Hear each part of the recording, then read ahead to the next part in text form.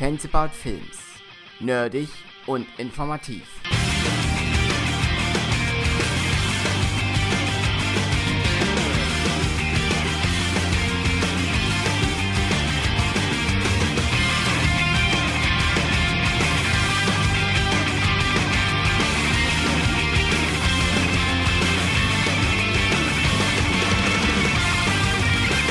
Hallo und herzlich willkommen zu einer neuen Folge von Fans About Films. Nach Ewigkeiten mal wieder eine auf Deutsch. Es tut mir wahnsinnig leid.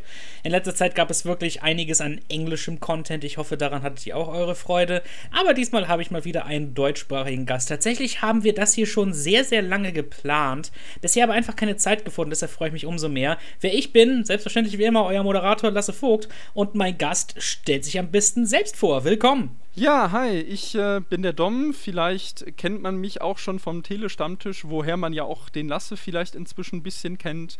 Und freue mich sehr, hier zu sein. Endlich hat's geklappt. Hat es in der Tat. Ich glaube, das Ding haben wir schon so seit mindestens über einen Monat in der Mache. Oh, länger. Oh, echt? Okay. Ich glaube, es kam auf, wir hatten ja in der internen Tele-Stammtischgruppe, hatten wir, glaube ich, diskutiert, nachdem ich Early Man geguckt hatte und ziemlich enttäuscht war. Und das ist, glaube ich, mindestens 2 Monate her. Ja, okay, gut. Verstehe. Also, es lief vielleicht auch daran, dass ich den Film verdrängt habe, aber dazu später mehr. In der Tat. Ja, wir beide kennen uns über den Tele-Stammtisch, wie schon gesagt, sind da beide als Kritiker tätig, sind wahnsinnig filmverrückt. Wir haben schon uns buchstäblich Nächte um die Ohren geschlagen und einfach nur über Filme gequatscht. Wirklich von Mitternacht bis 7 Uhr morgens ging das teilweise. Es ist der absolute Irrsinn. Ja, man könnte, glaube ich, mehrere Podcasts draus zusammenschneiden, hätten wir es aufgenommen. Wir hätten da für ein Jahr irgendwie, hätten wir da Material gehabt, ja. Ja, hättest du Content irgendwie fürs Sommerloch gehabt oder so. Ja, also das waren einfach totale Laber-Podcasts von einem Thema zum nächsten. Sowas liebe ich ja auch, ehrlich gesagt. Habe ja ein paar Folgen in der Art schon aufgenommen. Heute geht es aber um ein ganz spezielles Thema, denn wir beide haben übereinander herausgefunden, wir sind unglaubliche Fans des Animationsstudios Aardman. Kannst du uns etwas über Aardman selbst erzählen, für diejenigen, die es vielleicht nicht wissen? Was genau ist das? Ja, Aardman ist eine Produktionsgesellschaft für Animationsfilme, die sich spezialisiert hat auf den Bereich Claymotion. Das heißt, Stop-Motion-Animation mit Knete, mehr oder weniger. Und bekannt geworden sind die vor allem durch die Wallace & Gromit-Filme, sei es jetzt die Kurzfilme oder auch den Kinofilm. Und mittlerweile das Hype-Produkt aktuell ist ja Shaun das Schaf. Also das dürfte wirklich jeder kennen, selbst jemand, der noch nie die Sendung mit der Maus geguckt hat. Ja, Shaun das Schaf ist allgegenwärtig, das stimmt. Ist als eine von den Sachen, einer meiner Brüder kann das nicht ausstehen aus irgendeinem Grund. Ah, okay. Ich weiß nicht genau, warum, halt irgendwie die Serie hat den irgendwie nie gecatcht in irgendeiner Form. Aber ich habe immer mit meinem kleinen Bruder dann immer gern ein paar Folgen gesehen. Das lief dann halt immer zur Bettzeit. Und da habe ich dann immer mitgekriegt, ach ja, es ist halt definitiv das harmlosere Aardman, aber es ist immer noch diese wundervolle Kreativität und das alles. Was war deine allererste Begegnung mit Aardman? Kannst du dich daran noch erinnern? Meine allererste Begegnung dürfte gewesen sein auf einer Klassenfahrt. Ich glaube, das war in der 5. oder 6. Klasse. Da hatten wir an einem Filmeabend, glaube ich, Chicken Run geguckt. Und da wusste ich noch nicht wirklich, was das war aber total fasziniert von diesen Bewegungsabläufen der Figuren oder generell von dieser Technik, die halt wirklich eine ganz eigene Welt ist, kann man schon wirklich sagen. Also für mich ist Aardman im Bereich Claymotion bzw. Stop-Motion das, was Pixar in 3D-Animation ist, könnte man sagen. Ja, auch so von der Kreativität her und vom Herzblut, was man auch wirklich immer spürt.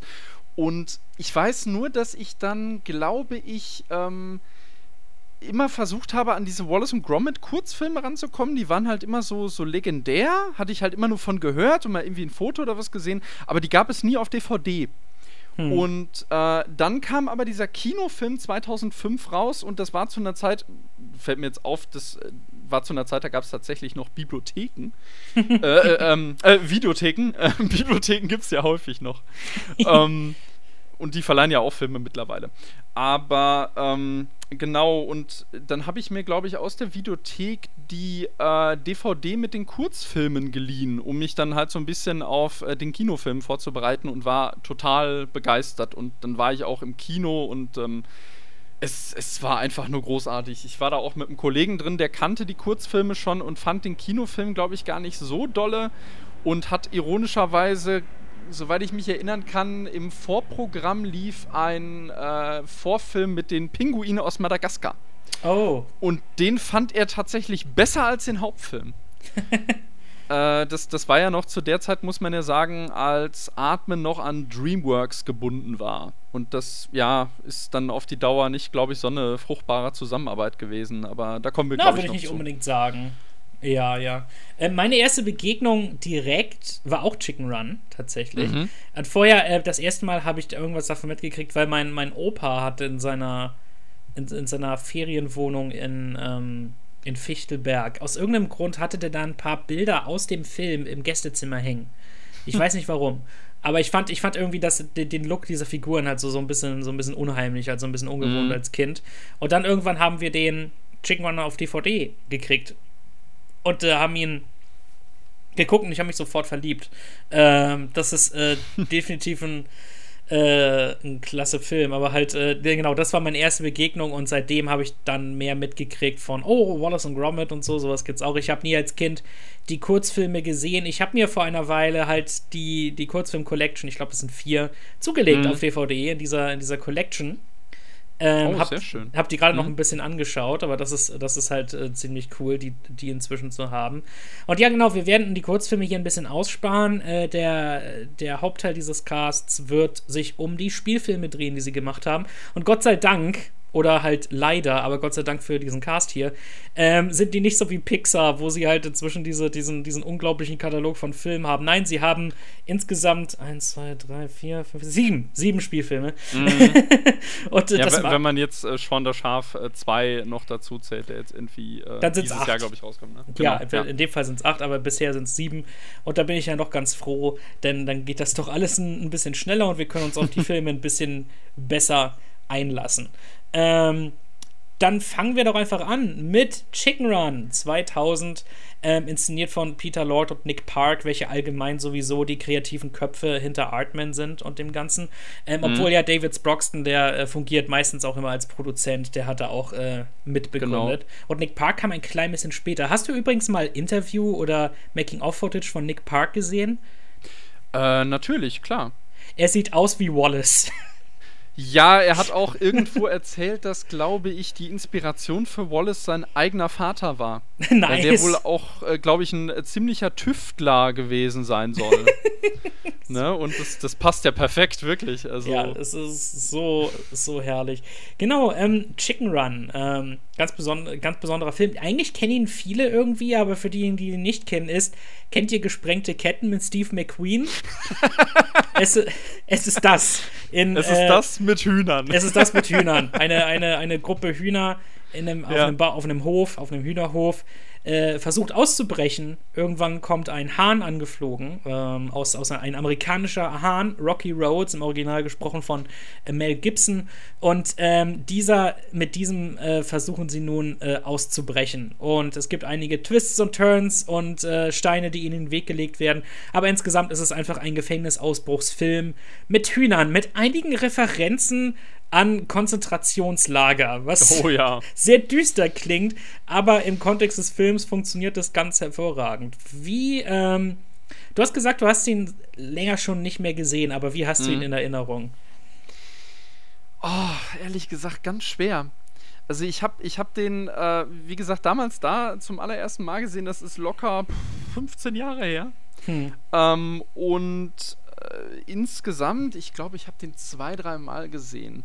Ich weiß nur, dass der mir, glaube ich, mit jedem Mal besser gefiel, tatsächlich. Und dass ich am Anfang so irritiert war noch von dieser Machart. Also erst war ich total irritiert und dann fasziniert, kann ich wirklich sagen. Und genau. Der ist schon in Sachen Detailreichtum steht der den anderen auch in nichts nach. Also das ist schon toll. Ich bin halt nur vor allem überrascht für deren ersten Langspielfilm, wie halt, wie viel weniger er sich eigentlich auch Mühe gibt, richtig witzig zu sein. Im Vergleich zu dem, was sie mit Wallace und Gromit und so weiter gemacht haben. Ich meine, es gibt da Gags und Slapstick und auch ein paar Wortspiele und sowas, aber sie konzentrieren sich doch sehr viel eher darauf, wirklich diese Geschichte zu erzählen und dann auch da emotional dich da ordentlich zu packen. Ich meine, das geht schon relativ früh los und da wirklich eins der Hühner dann von der Mrs. Tweedy geschnappt und enthauptet wird. Also das ist wirklich extrem krass und untermauert, wie unglaublich ernst eigentlich diese Situation für die Hühner ist. Und dieser Freiheitsdrang und all das. Also es gibt einfach auch für Aardman typisch, es gibt diese wahnsinnig kreativen Sequenzen, wenn sie in der Pastetenmaschine sind. Das ist absolut fantastisch. Und dieser Film hat mich persönlich zum Filmmusikfan gemacht als Kind. Oh, okay. Ja, denn die Musik, für die es nicht wissen, ich hatte auch schon in unserem John Powell-Cast vor einer Weile darüber geredet. Die Musik ist von John Powell und Harry Gregson Williams. Das war glaube ich, auch meine erste Begegnung mit den beiden. Und das Hauptthema lehnt sich sehr an Gesprengte Ketten an. Tatsächlich fungierte Gesprengte Ketten von Elmer Bernstein als Theme-Track für den Film. Großartig. Ja, aber das ist ja schön, dann wussten ja Nick Park und Peter Lord halt wirklich, also sie kannten sich dann wirklich mit dem aus, was sie parodiert haben. Ja, das ja, ist immer genau. Sehr wichtig, ne? Und das war für Powell und Gregson Williams extrem schwierig, davon wegzukommen. Und deshalb erinnert das Hauptthema extrem an Gesprengte Ketten.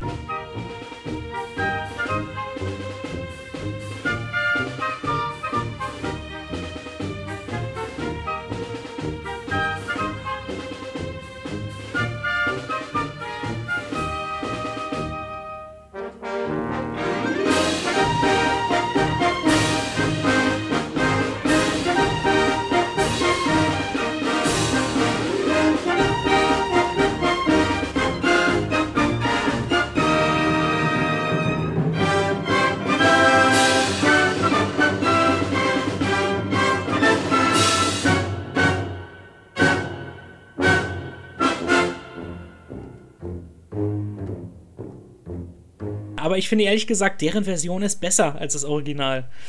Es funktioniert um einiges besser. Und ich glaube, das war vor einem Jahr oder so, habe ich John Powell in der Elbphilharmonie gesehen in Hamburg. Und dort haben sie eine Suite gespielt von Chicken Run.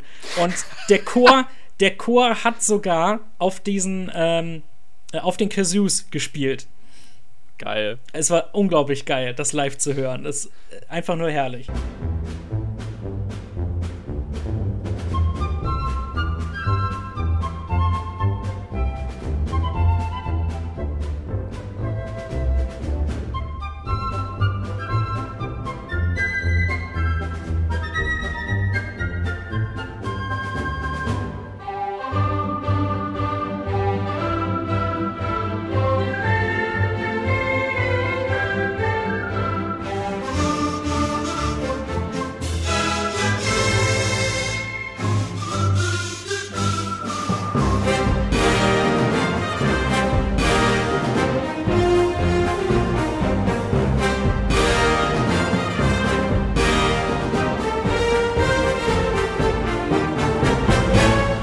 Jetzt wäre nur so die Frage, haben das so wahnsinnig viele erkannt, dass es Chicken Run war, oder wurde das vorher angekündigt? Das wurde vorher angekündigt, okay. jeweils, genau.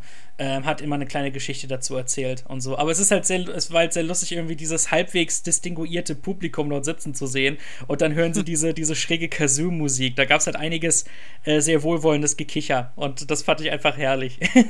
Ja, da müsste ich tatsächlich dann nochmal reinhören in den Score. Der ist mir jetzt wirklich nicht mehr so präsent. Hätte ich vielleicht im Vorhinein machen sollen. Ich habe mir schon 2 Aardman-Filme extra reingeklopft für diesen Cast hier. Also. Ja. Ich habe hierfür nochmal den Film nachgeholt, den wir als nächstes besprechen werden. Aber ja, über Chicken Run an sich sonst halt wundervolle Animation. Es ist eine geniale Musik. Ich finde, einer der besten Soundtracks, die je komponiert wurden. Sehr lustige Stellen ab und zu. Halt aber auch allgemein die Actionsequenzen sind einfach genial inszeniert und man sieht diese Mühe und dieser Stil ist einfach so liebenswert. Weil das ist eben das Besondere an allgemein Stop-Motion-Filmen und in diesem Fall halt Claymation, wo du einfach diese Magie hast, etwas vor deinem Auge zum Leben erweckt zu sehen. Etwas, was wirklich da ist, aber unbelebt ist. Und einfach das zu sehen, wie das Stück für Stück zum Leben erweckt wird. Für diejenigen, die es nicht wissen, die hier zuhören, bei Stop Motion oder hier Claymation, wird dieses Objekt, werden diese Figuren genommen, fotografiert, ein winziges bisschen bewegt und nochmal fotografiert. Sie müssen die 24 Mal pro Sekunde bewegen. Und deshalb kosten die unglaublich viel Zeit und ich kann mir am besten Willen nicht vorstellen, wie man das ohne Leidenschaft machen kann. Also all diese Leute, die müssen wirklich dafür brennen, weil das ist so ein Mega-Job. Ja, die Stellen, ich habe es wirklich mal gehört, es gab ja auch mal so ein Making-of zu Shaun der Schaf bei der Sendung mit der Maus, glaube ich, so ein Spezial, und da haben sie wirklich auch nochmal unterstrichen. Also natürlich sind sie heutzutage mit mehreren Teams dabei, nicht mehr so im Hinterhofprojekt wie mit Nick Park und Sproxton so in den 80ern.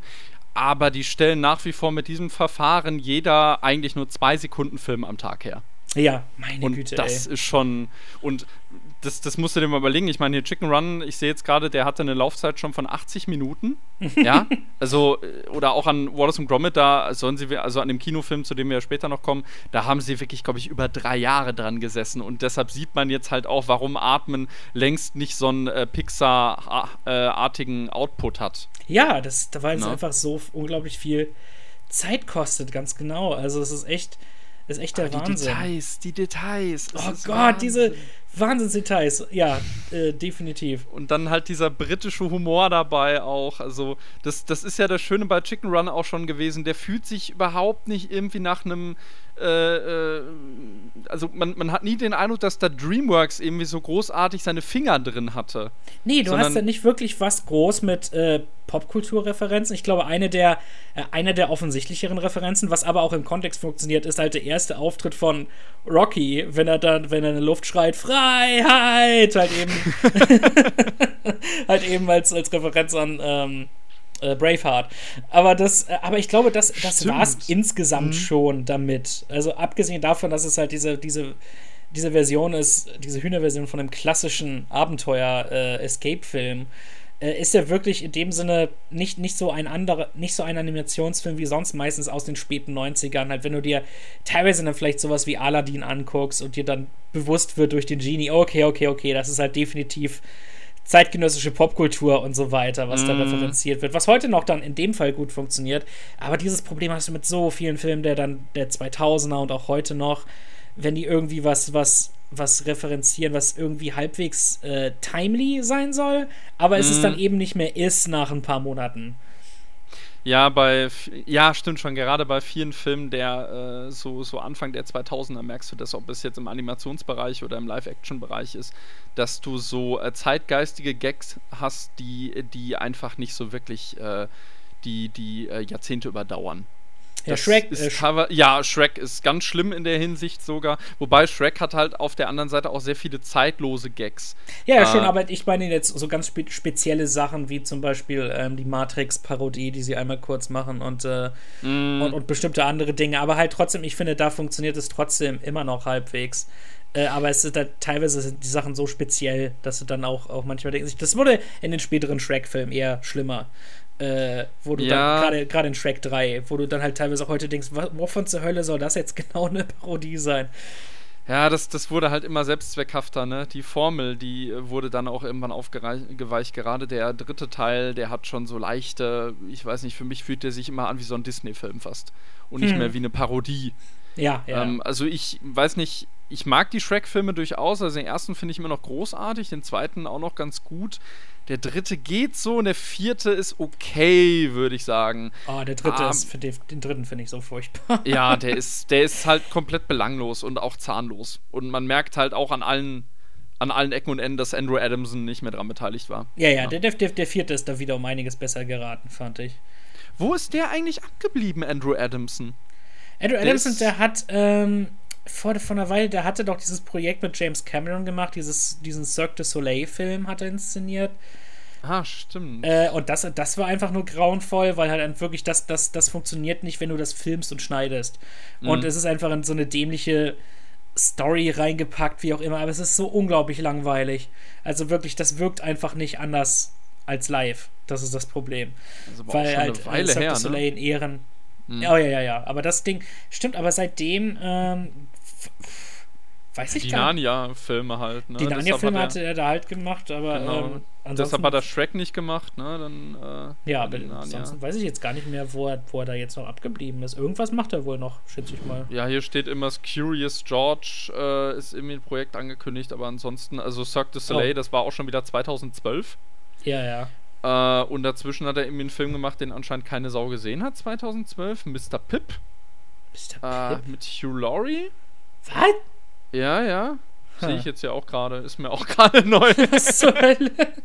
Und hat irgendwie 3000 Ratings, also auf IMDb jetzt hier. Okay, aber sonst. Das ist schräg. Ja, gut, er war jetzt hier irgendwie als Produzent noch irgendwie mehr oder weniger beteiligt an hier Puss in Boots und solche Geschichten. Genau, ja, der ist einbeinigen von den DreamWorks-Sachen ist er noch irgendwie dabei gewesen teilweise. Ja, aber auch nur, also Executive Producer, das heißt im Prinzip eigentlich nur, sie haben seinen Namen halt aufs Plakat geflanscht. Also, ja klar, und halt, weil er eben auch dran beteiligt war an der Kreation der Originalfiguren und so. Das ist ja auch sehr, weiß nicht, kurz zu Executive Producer, hast du das mal mitgekriegt, dass Christopher Nolan steht ja tatsächlich im Vorspann von Justice League und er hatte keine Ahnung davon. Er hat in einem Interview hat er wirklich bestätigt, dass er nichts mit dem Film zu tun hatte. Und sie haben halt einfach seinen Namen reingepflanzt. Das ist sowieso ähnlich wie bei John Peters und Man of Steel. Genau. Da ging es nämlich so weit, als bei der Film bei seiner Premiere, das war dann für irgendwelchen auch Hollywood-Leuten, und dann kam im Abspann Executive Producer John Peters und alle haben gelacht. weil die ganz genau Bescheid wussten. Der Typ hat nichts gemacht und ich glaube, der hat aber irgendwie $7 Millionen oder sowas trotzdem dann verdient.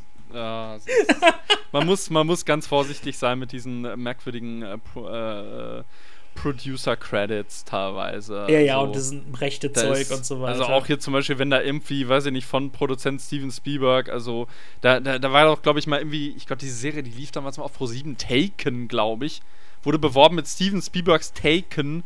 Der soll nahezu nichts damit zu tun gehabt haben. Also er soll nicht mal ein Drehbuch gelesen haben.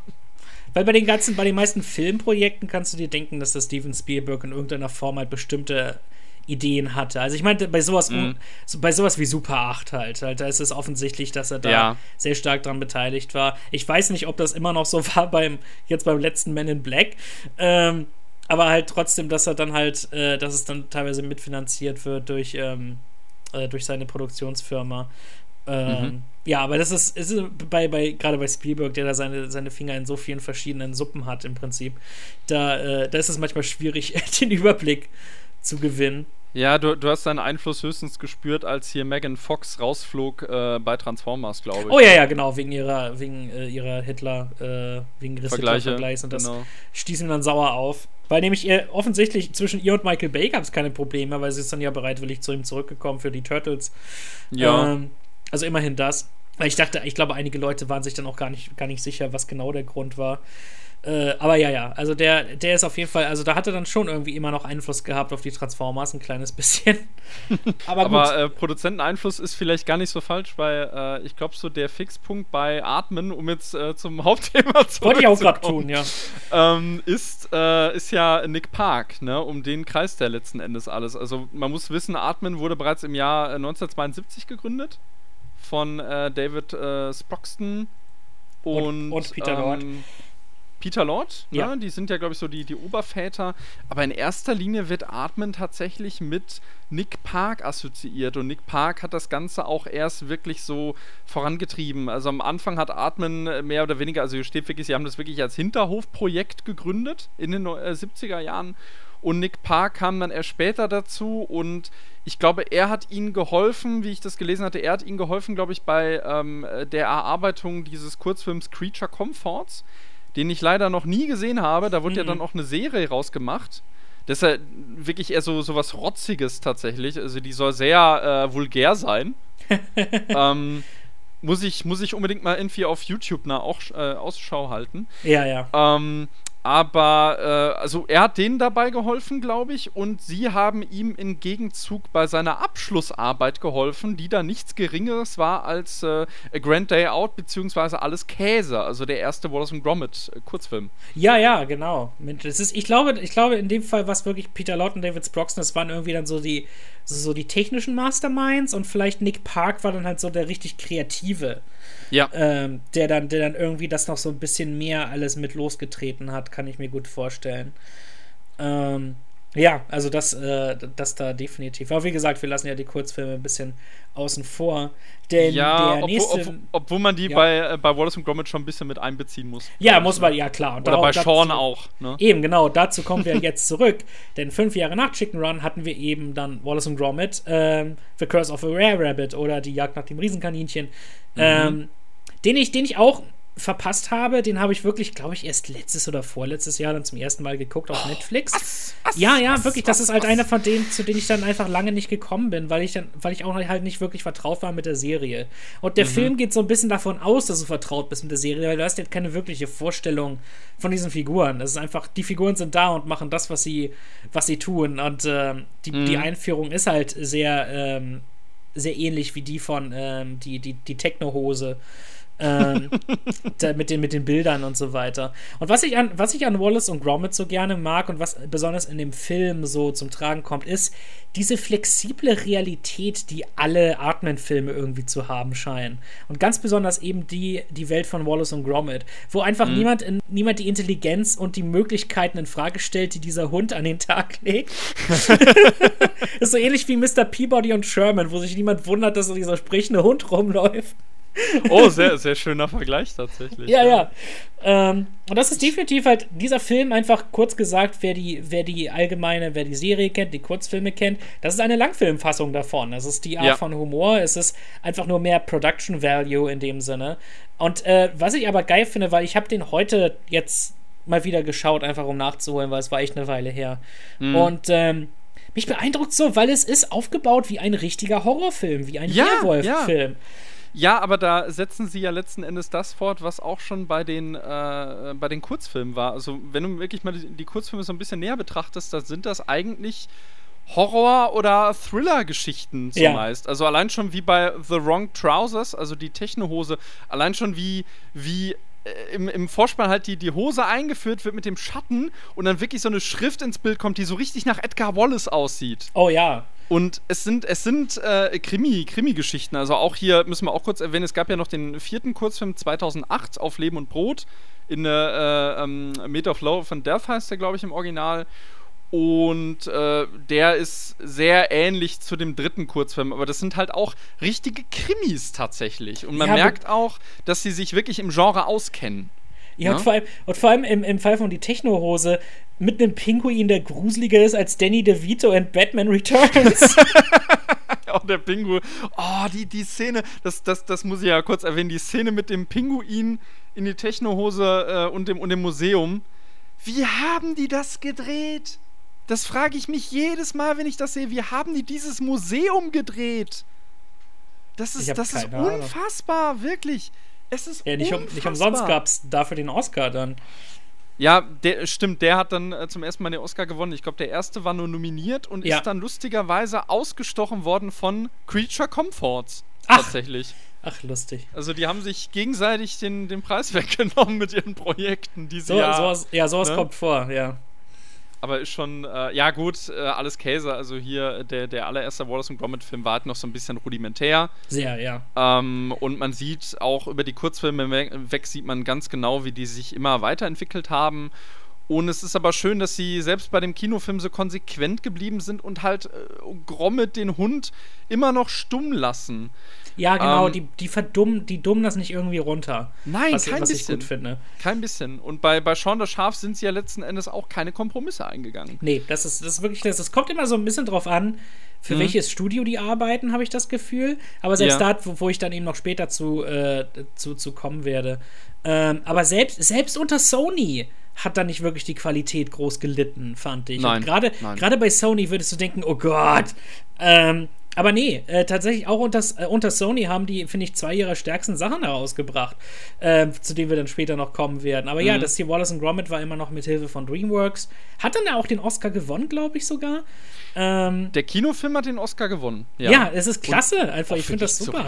Zu Recht. Also, ich habe direkt, wenn ich an den Film denke, habe ich direkt im Kopf eine Szene relativ zum Schluss, wo Wallace keine Klamotten mehr trägt und ja. können wir das jetzt spoilern? Ich weiß es nicht. Ja, Auf jeden Fall, können wir. er trägt keine Klamotten mehr und Gromit reicht ihm so ein Karton. Und da steht drauf, kann Spuren von Nüssen enthalten. also halt der Käse, der da drin war oder was auch immer. Alter, diese Details! Diese Details und diese Gags, halt die machen auch wirklich, was so gravierend ist für die Artman-Sachen, sind auch einfach geniale Wortspiele. Und im Fall von Ich musste heute so lachen, wenn der Pfarrer oder der Priester, wie auch immer, stellt dann die goldenen Kugeln vor, mit denen das Riesenkaninchen getötet werden kann. Dann sagt er so, these golden bullets, 24 Karat. der Dings ist auch geil, der Gag mit hier Nonnenwrestling. Oh Gott. Das sind halt solche Anarcho-Gags, die hin und wieder mal so an die Oberfläche schwappen. Also auch gegen Ende da im Finale ist da, glaube ich, diese Oma mit einer Kettensäge oder so. Ja, genau. Kettensäge. Also so richtig abgefahrenes Zeugs. Und dann mit die Tatsache, du siehst dann den Priester in seinem Gewächshaus und dann hast du den Establishing-Shot später und das Gewächshaus steht mitten auf dem Friedhof. Stimmt. Ja, es ist auch so herrlich, wie sie, also da spielen sie auch einmal auf der Exorzist an oder das sind halt auch sehr schöne Referenzen drin, die aber einem nicht irgendwie einfach aufs Auge gedrückt werden. So nach dem Motto, ja, jetzt erkenn mal diese Popkulturreferenz und freu dich daran. Sondern es ist halt immer sehr schön eingearbeitet in die Handlung und in die Welt auch. Ja, selbst am Schluss, wenn es dann in Richtung King Kong-Parodie geht, dann überstrapazieren sie das auch nicht, sondern machen da ihr eigenes Ding mit, was so schön ist. Ralph Fiennes in einer vollkommen unerkennbaren Rolle, halt, wo ich mir denke, wie zur Hölle haben sie den dafür gekriegt? Ach, naja, der hat ja öfter schon irgendwelche Sprecherjobs gemacht, glaube ich. Also hier bei Dings fühlt er sich auch, glaube ich, relativ wohl hier bei Laika. Da ist er, glaube ich, hier bei Kubo ist er auch dabei gewesen. Oh ja, genau, stimmt. Und ich glaube, gewisse andere Sachen hat er auch noch mal. Ich weiß nicht, ob er bei Atmen noch mal dabei war. Was sehr lustig war zu dem Zeitpunkt, ich glaube, nahezu zeitgleich kam Harry Potter und der Feuerkelch raus, wo er ja seinen Einstand gab als Voldemort. Ja, das war ungefähr zu der Zeit, ja. Ja, die kam fast zeitgleich raus. Und soweit ich weiß, ist dann auch auf seine persönliche Empfehlung ist dann, glaube ich, auch Bonham Carter, also Helena Bonham Carter, dann, glaube ich, auch zu Harry Potter gekommen, weil sie eben hier zusammengearbeitet haben. Okay, das ist extrem lustig, definitiv. Und dann der großartige, man darf ja nicht vergessen, den großartigen Peter Sallis im Original, der vor kurzem auch gestorben ist, soviel ich weiß, ne? Ja, deshalb werden auch weitere Wallace und Gromit-Filme ein absolutes Tabu sein, denke ich mal. Das ist aber auch wirklich dann sehr beeindruckend, dass sie dann sagen, nein, ohne ihn geht das einfach nicht, weil es wäre in dem Sinne halt, weiß nicht, könnte von anderen Studios ein leichtes sein, irgendwie, ach, wir ersetzen das oder wie auch immer, aber dann, dass sie dann so viel Respekt davor haben, das spricht dann eben auch für sie. Aber wo ich halt auch denke, Wallace und Gromit hatten ihren Run und man kann sie jetzt sozusagen in Frieden ruhen lassen und sich die anderen Dinge einfach immer wieder angucken. Ja, die sind ja, soweit ich weiß, sind die noch in einigen britischen Werbespots sind die noch irgendwie zugegen. Ah, okay. Das weiß ich noch, das hatte ich jetzt irgendwie durch die Blume mitbekommen. Aber ansonsten, es gab noch so eine Kurzfilmsammlung kann man es nicht mal nennen, so kurze Clips, so 12 2 bis 3 Minuten Clips, die auch mal irgendwie ausgestrahlt wurden, glaube ich, auf Super RTL oder was. Und da gibt es wirklich irre lustiges Zeug. Da gibt es zum Beispiel eine Folge, wo sie irgendwie so einen Küchenautomaten haben. Also der halt irgendwie für sie kocht oder was. Und dann wollen sie irgendwie so ein Dinner. Und dann ist aber irgendwann halt das Ding leer. Und dann sitzen sie halt immer bei so schwindendem Kerzenschein gefesselt an ihre Stühle vor so einem dampfenden Braten. Und das ist so großartig. Also wie heißt das? Ich glaube, großartige Gerätschaften heißt das, glaube ich. Also die Folgen, die kreisen halt immer darum, dass Wallace irgendwelche Sachen erfunden hat, die nicht so ganz perfekt sind. Und ich glaube, die kamen so Anfang der 2000er. Also ich glaube, sie kamen nach dem Kinofilm tatsächlich. Und ja, ich glaube, Sean hat auch einen Gastauftritt. Zu Sean kommen wir ja später noch, würde ich sagen. Ja, definitiv. Da ist ja noch da ein können bisschen wir hin. ein bisschen mehr später erzählen. Lustig, was ich hier noch loswerden will, ist die Musik. Weil die Musik ist fantastisch. Das ist eins der besten Ohrwurm-Themen, das Titelthema von Wallace und Gromit, dieser großartige Marsch von Julian Nott. Und Julian Nott haben sie zurückgebracht für die Filmversion. Allerdings verhält es sich ein bisschen anders von den Film-Credits her und den CD-Credits. Denn im Film steht Music by Julian Nott und dann Music produced by Hans Zimmer, was interessant ist. Und dann sieht man auch einige Additional Composers in den Credits, wo man dann sieht, okay, ist definitiv halt auch ein Remote Control beeinflusstes Werk. Aber auf der CD hast du im Hintergrund diese Komponisten alle gleichwertig gelistet. Das sind 5 Leute.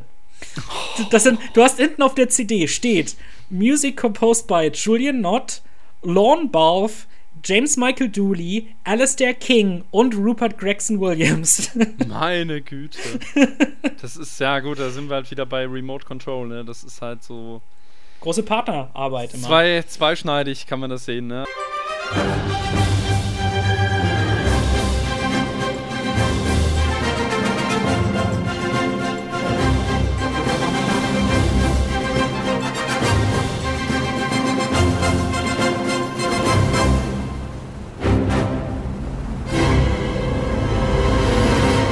Also Julian Nott, dass sie den zurückgeholt haben, ist richtig großartig. Der hat auch wunderbar dieses Thema groß orchestriert. Ja. Und du hörst an einer Stelle, ich weiß nicht, da ist ja, du hast es ja heute erst gesehen, der ist ja auch so unglaublich lustig, wie dieser Hase denkt, er kommt in den Himmel und kommt dann in diesen Hasensauger. Und bei der Musik, da kommt halt richtig Hans Zimmer durch.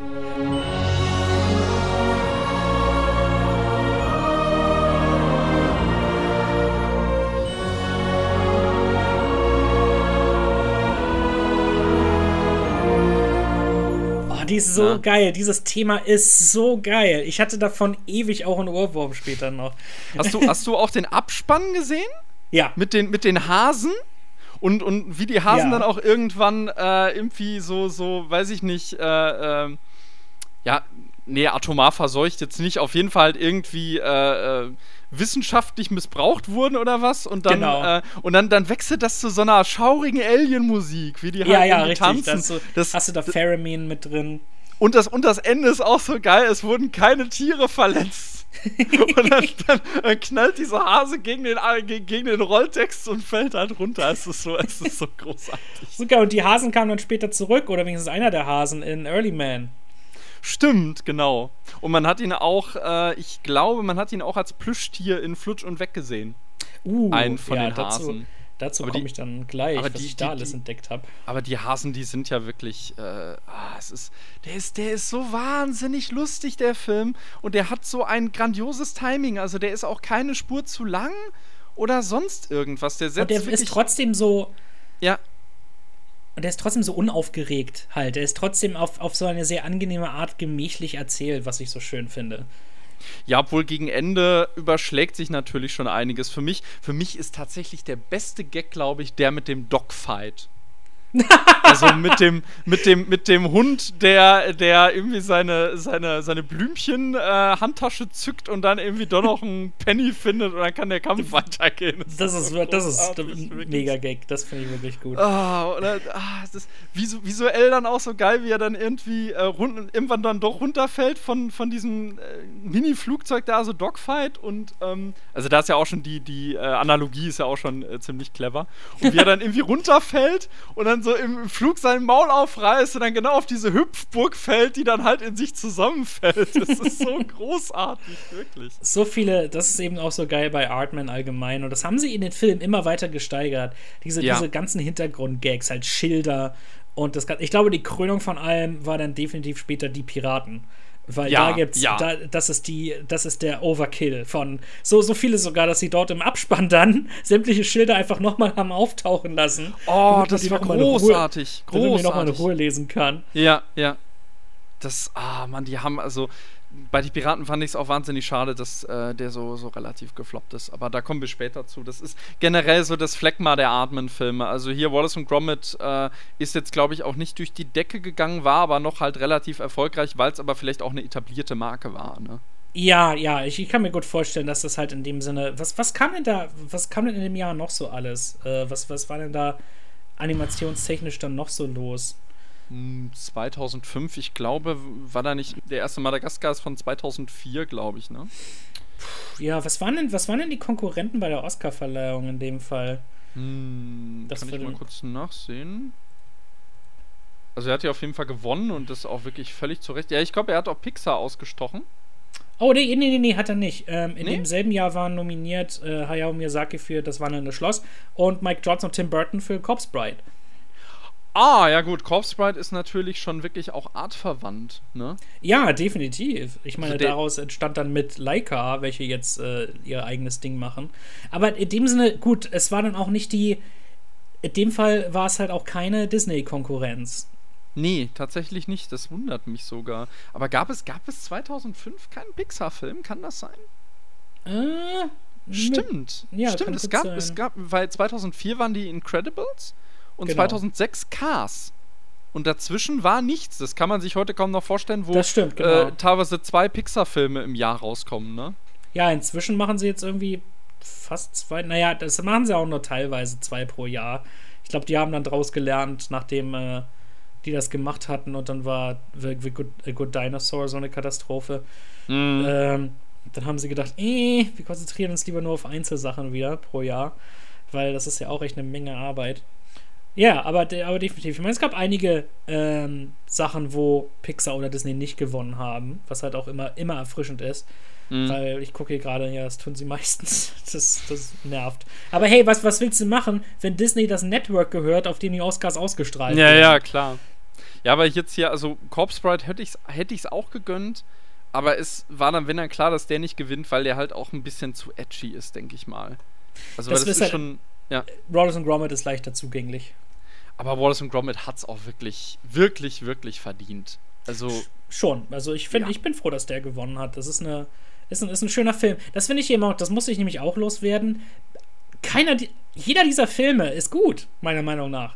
Weil jeder dieser Filme, es gibt einige, die ich lieber mag als andere, aber wie du halt wirklich auch bei 7 und jetzt inzwischen 8 Filmen, wer weiß, wie dann jetzt der 8. wird, aber dass du trotzdem eine Qualität behältst. Also im Prinzip, sie sind irgendwie fast sowas wie das MCU der Animationsfilme irgendwie. Wo du halt auch bei den Marvel-Filmen nicht sagen kannst, also bei den MCU-Marvel-Filmen, dass irgendeiner von denen wirklich schlecht ist oder sowas. Halt, die haben immer so einen bestimmten Standard und bei besonderen Gelegenheiten überschlagen die sich dann mal und bringen da was richtig, richtig Geiles auch raus. Aber größtenteils ist es immer dieser wirklich sehr, sehr, sehr, sehr kompetente Standard, den sie rausbringen. Aber ich finde, im Fall von Artman machen sie es immer noch viel, viel besser. ja, ich habe auch den Eindruck, dass Artman irgendwie immer noch teilweise unterschätzt wird. Ja, So, ja. also abseits vor allem von Wallace & Gromit, was man ja jetzt dann unschwer sehen kann, weil Wallace & Gromit ist dann ja relativ durch gewesen. Es gab, wie gesagt, noch diesen anderen Kurzfilm, auf Leben und Brot heißt der in Deutschland. Ja. Den hast du auch gesehen, ne? Nee, den habe ich, aber den ist auf meiner DVD drauf. Den werde ich auf jeden Fall noch nachholen. Der ist auch sehenswert tatsächlich. Der ähnelt sehr dem 3. Teil. Also Okay. dem mit den Schafen, Close Shave, dem ähnelt der ziemlich.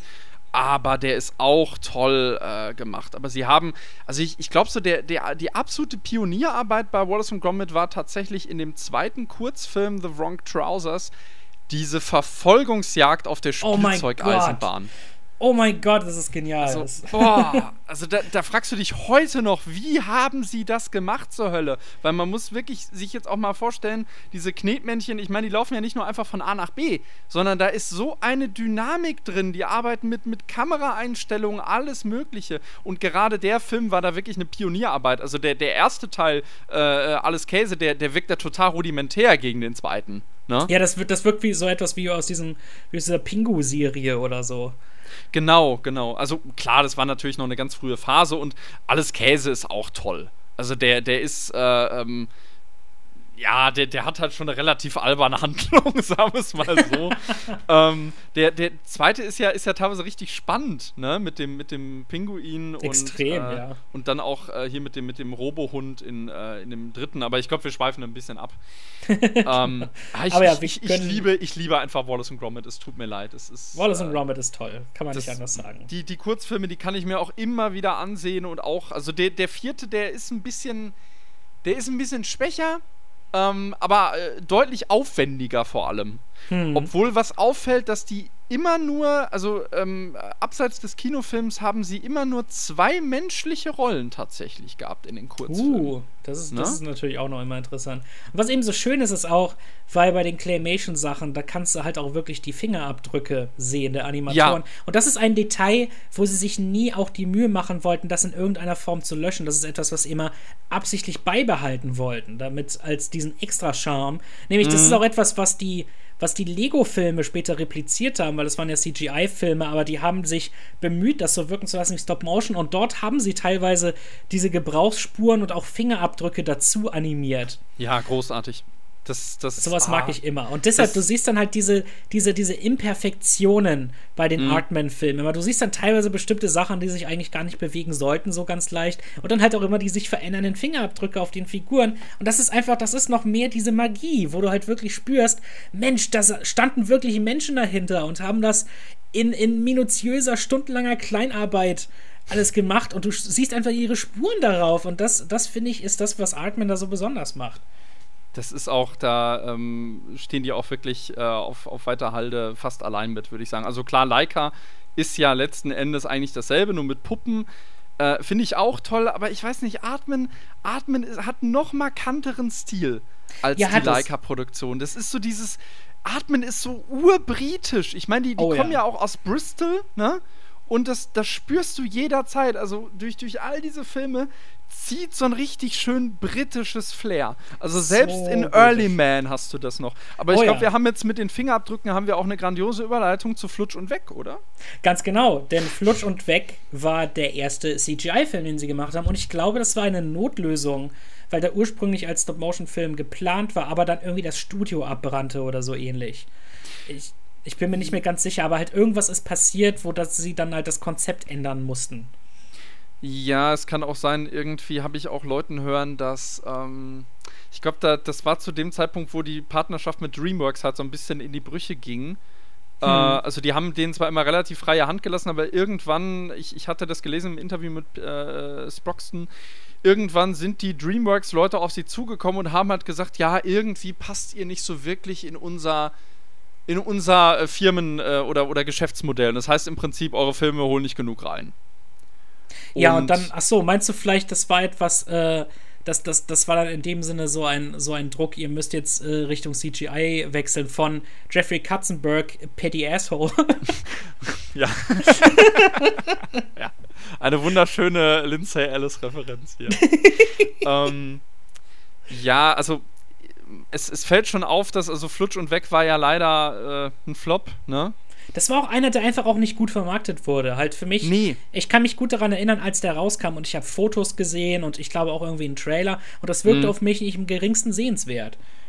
Ich weiß noch, ich war damals total gehypt, als ich den Voicecast gesehen habe. Ich glaube, das war auch so in der Zeit, wo ich Bill Nighy für mich entdeckt hatte. Da war er, glaube ich, auch in den Fluch der Karibik-Filmen. Und kurz sofort, ich glaube, auch hier Love Actually, also tatsächlich Liebe gesehen, wo ich ihn einfach abgöttisch grandios finde. Ich glaube, das war auch meine erste Begegnung mit Bill Nighy. Das kann gut sein. Ja, und der Voicecast hier, also guck's dir an, also du hast hier in der Hauptrolle hast du halt Hugh Jackman, ne, Kate Winslet, Ian McKellen, Jean Reno, Bill Nighy, Andy Serkis, selbst irgendwie in kleinen Rollen Miriam Margolyes. Ja. Also auch irgendwie der halbe Potter-Cast auch wieder drin, ein Stück weit. Welche, die zu dem Zeitpunkt noch gar nicht zu Potter gehörten, teilweise. Genau, ja, das ist der Witz daran. Es ist krass. Und wirklich, ich muss ganz ehrlich sagen, weil auf den bin ich dann auch erst später gestoßen. Den habe ich dann auch einfach erst irgendwann auf Netflix gesehen. Und meine Güte, gerade auf Englisch, Gott, das ist einer von denen, die man in Englisch auch einfach gucken muss. Ja. Das ist, glaube ich, das könnte wirklich der Aardman-Film sein mit der höchsten Gag-Dichte. Jedenfalls in der Art und Weise, wo ich so laut gelacht habe, teilweise. Also das ist einer von Gott, also ganz viele Leute kennen ihn nicht und halt wirklich, weil das Coole ist, es ist CGI, aber sie behalten das Design der Figuren bei. Ja. Sie haben sogar teilweise so diese Kratzer und so weiter auf den Figuren. Also du kannst fast davon verarscht werden, dass es immer noch Claymation ist. Es gibt ein paar Rückstände. Einmal der Beginn. Der Beginn in dem Menschenhaus, das ist ziemlich kacke, muss ich sagen, weil nicht nur ist da einfach noch, nicht nur einfach da sind Sachen, das ist noch nicht so irgendwie schade, weil das sind wirklich eigentlich der Anfang eines Films ist so wichtig, aber das sind wirklich einfach die ersten knapp 7 Minuten sind wirklich eigentlich der Schwachpunkt des Films, weil dort übergehen sie sich auch sehr mit den Popkulturreferenzen, wenn dann die von Hugh Jackman gespielte Figur ein Wolverine-Kostüm aus dem Schrank holt und dann hast du und auch ganz kurz den Wallace-Pulli. Den Wallace-Pulli und im Hintergrund siehst du auch als Stofftiere hast du da den Löwen aus Madagaskar sitzen und andere Sachen. Aber das ist auch einfach, das ist in dem Sinne nicht besonders lustig. Du magst auch weil nämlich so, das ist echt schräg, weil nämlich dann die Ratte, die dann zu ihm kommt und ihn verstößt, die wird dann später, fand ich, die war dann später noch umso lustiger. Aber hier wirkt es alles nicht so gut. Und eben auch die absolut grässliche Animation der menschlichen Besitzer und allgemein der Environments. Also das, wo du dann halt merkst, weil hier merkst du, das wirkt alles auch später in der Kanalisation. Die Beleuchtung ist immer etwas steril. Du hast nicht den Effekt von den echten Stop-Motion-Filmen, wo du dann eben echte Sets hast und echte Beleuchtung. Und hier wirkt das alles eben so ein bisschen, weiß nicht, wie so eine Übergangslösung, was halt schade ist. Ja, der Anfang ist wirklich, also ich meine, ich habe mir jetzt nochmal angesehen, tatsächlich gestern. Und ich hatte den habe ich dir ja auch geschrieben im Vorfeld, dass ich den als ziemlich mähig in Erinnerung hatte. So von der Sat.1-Ausstrahlung her. Und ich muss zugeben, die ersten Minuten, mir ist sogar aufgefallen, es gibt sogar kleine Parallelen zum ersten Toy Story.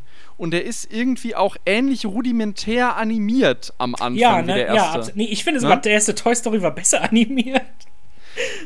Ja, aus heutiger Sicht. Aber jedenfalls die erste Toy Story halt als besser animiert als der Anfang von Flushed Away oder Flutsch und Weg. Ja, Flushed Away, also ich glaube aber auch, dass es durchaus Absicht ist.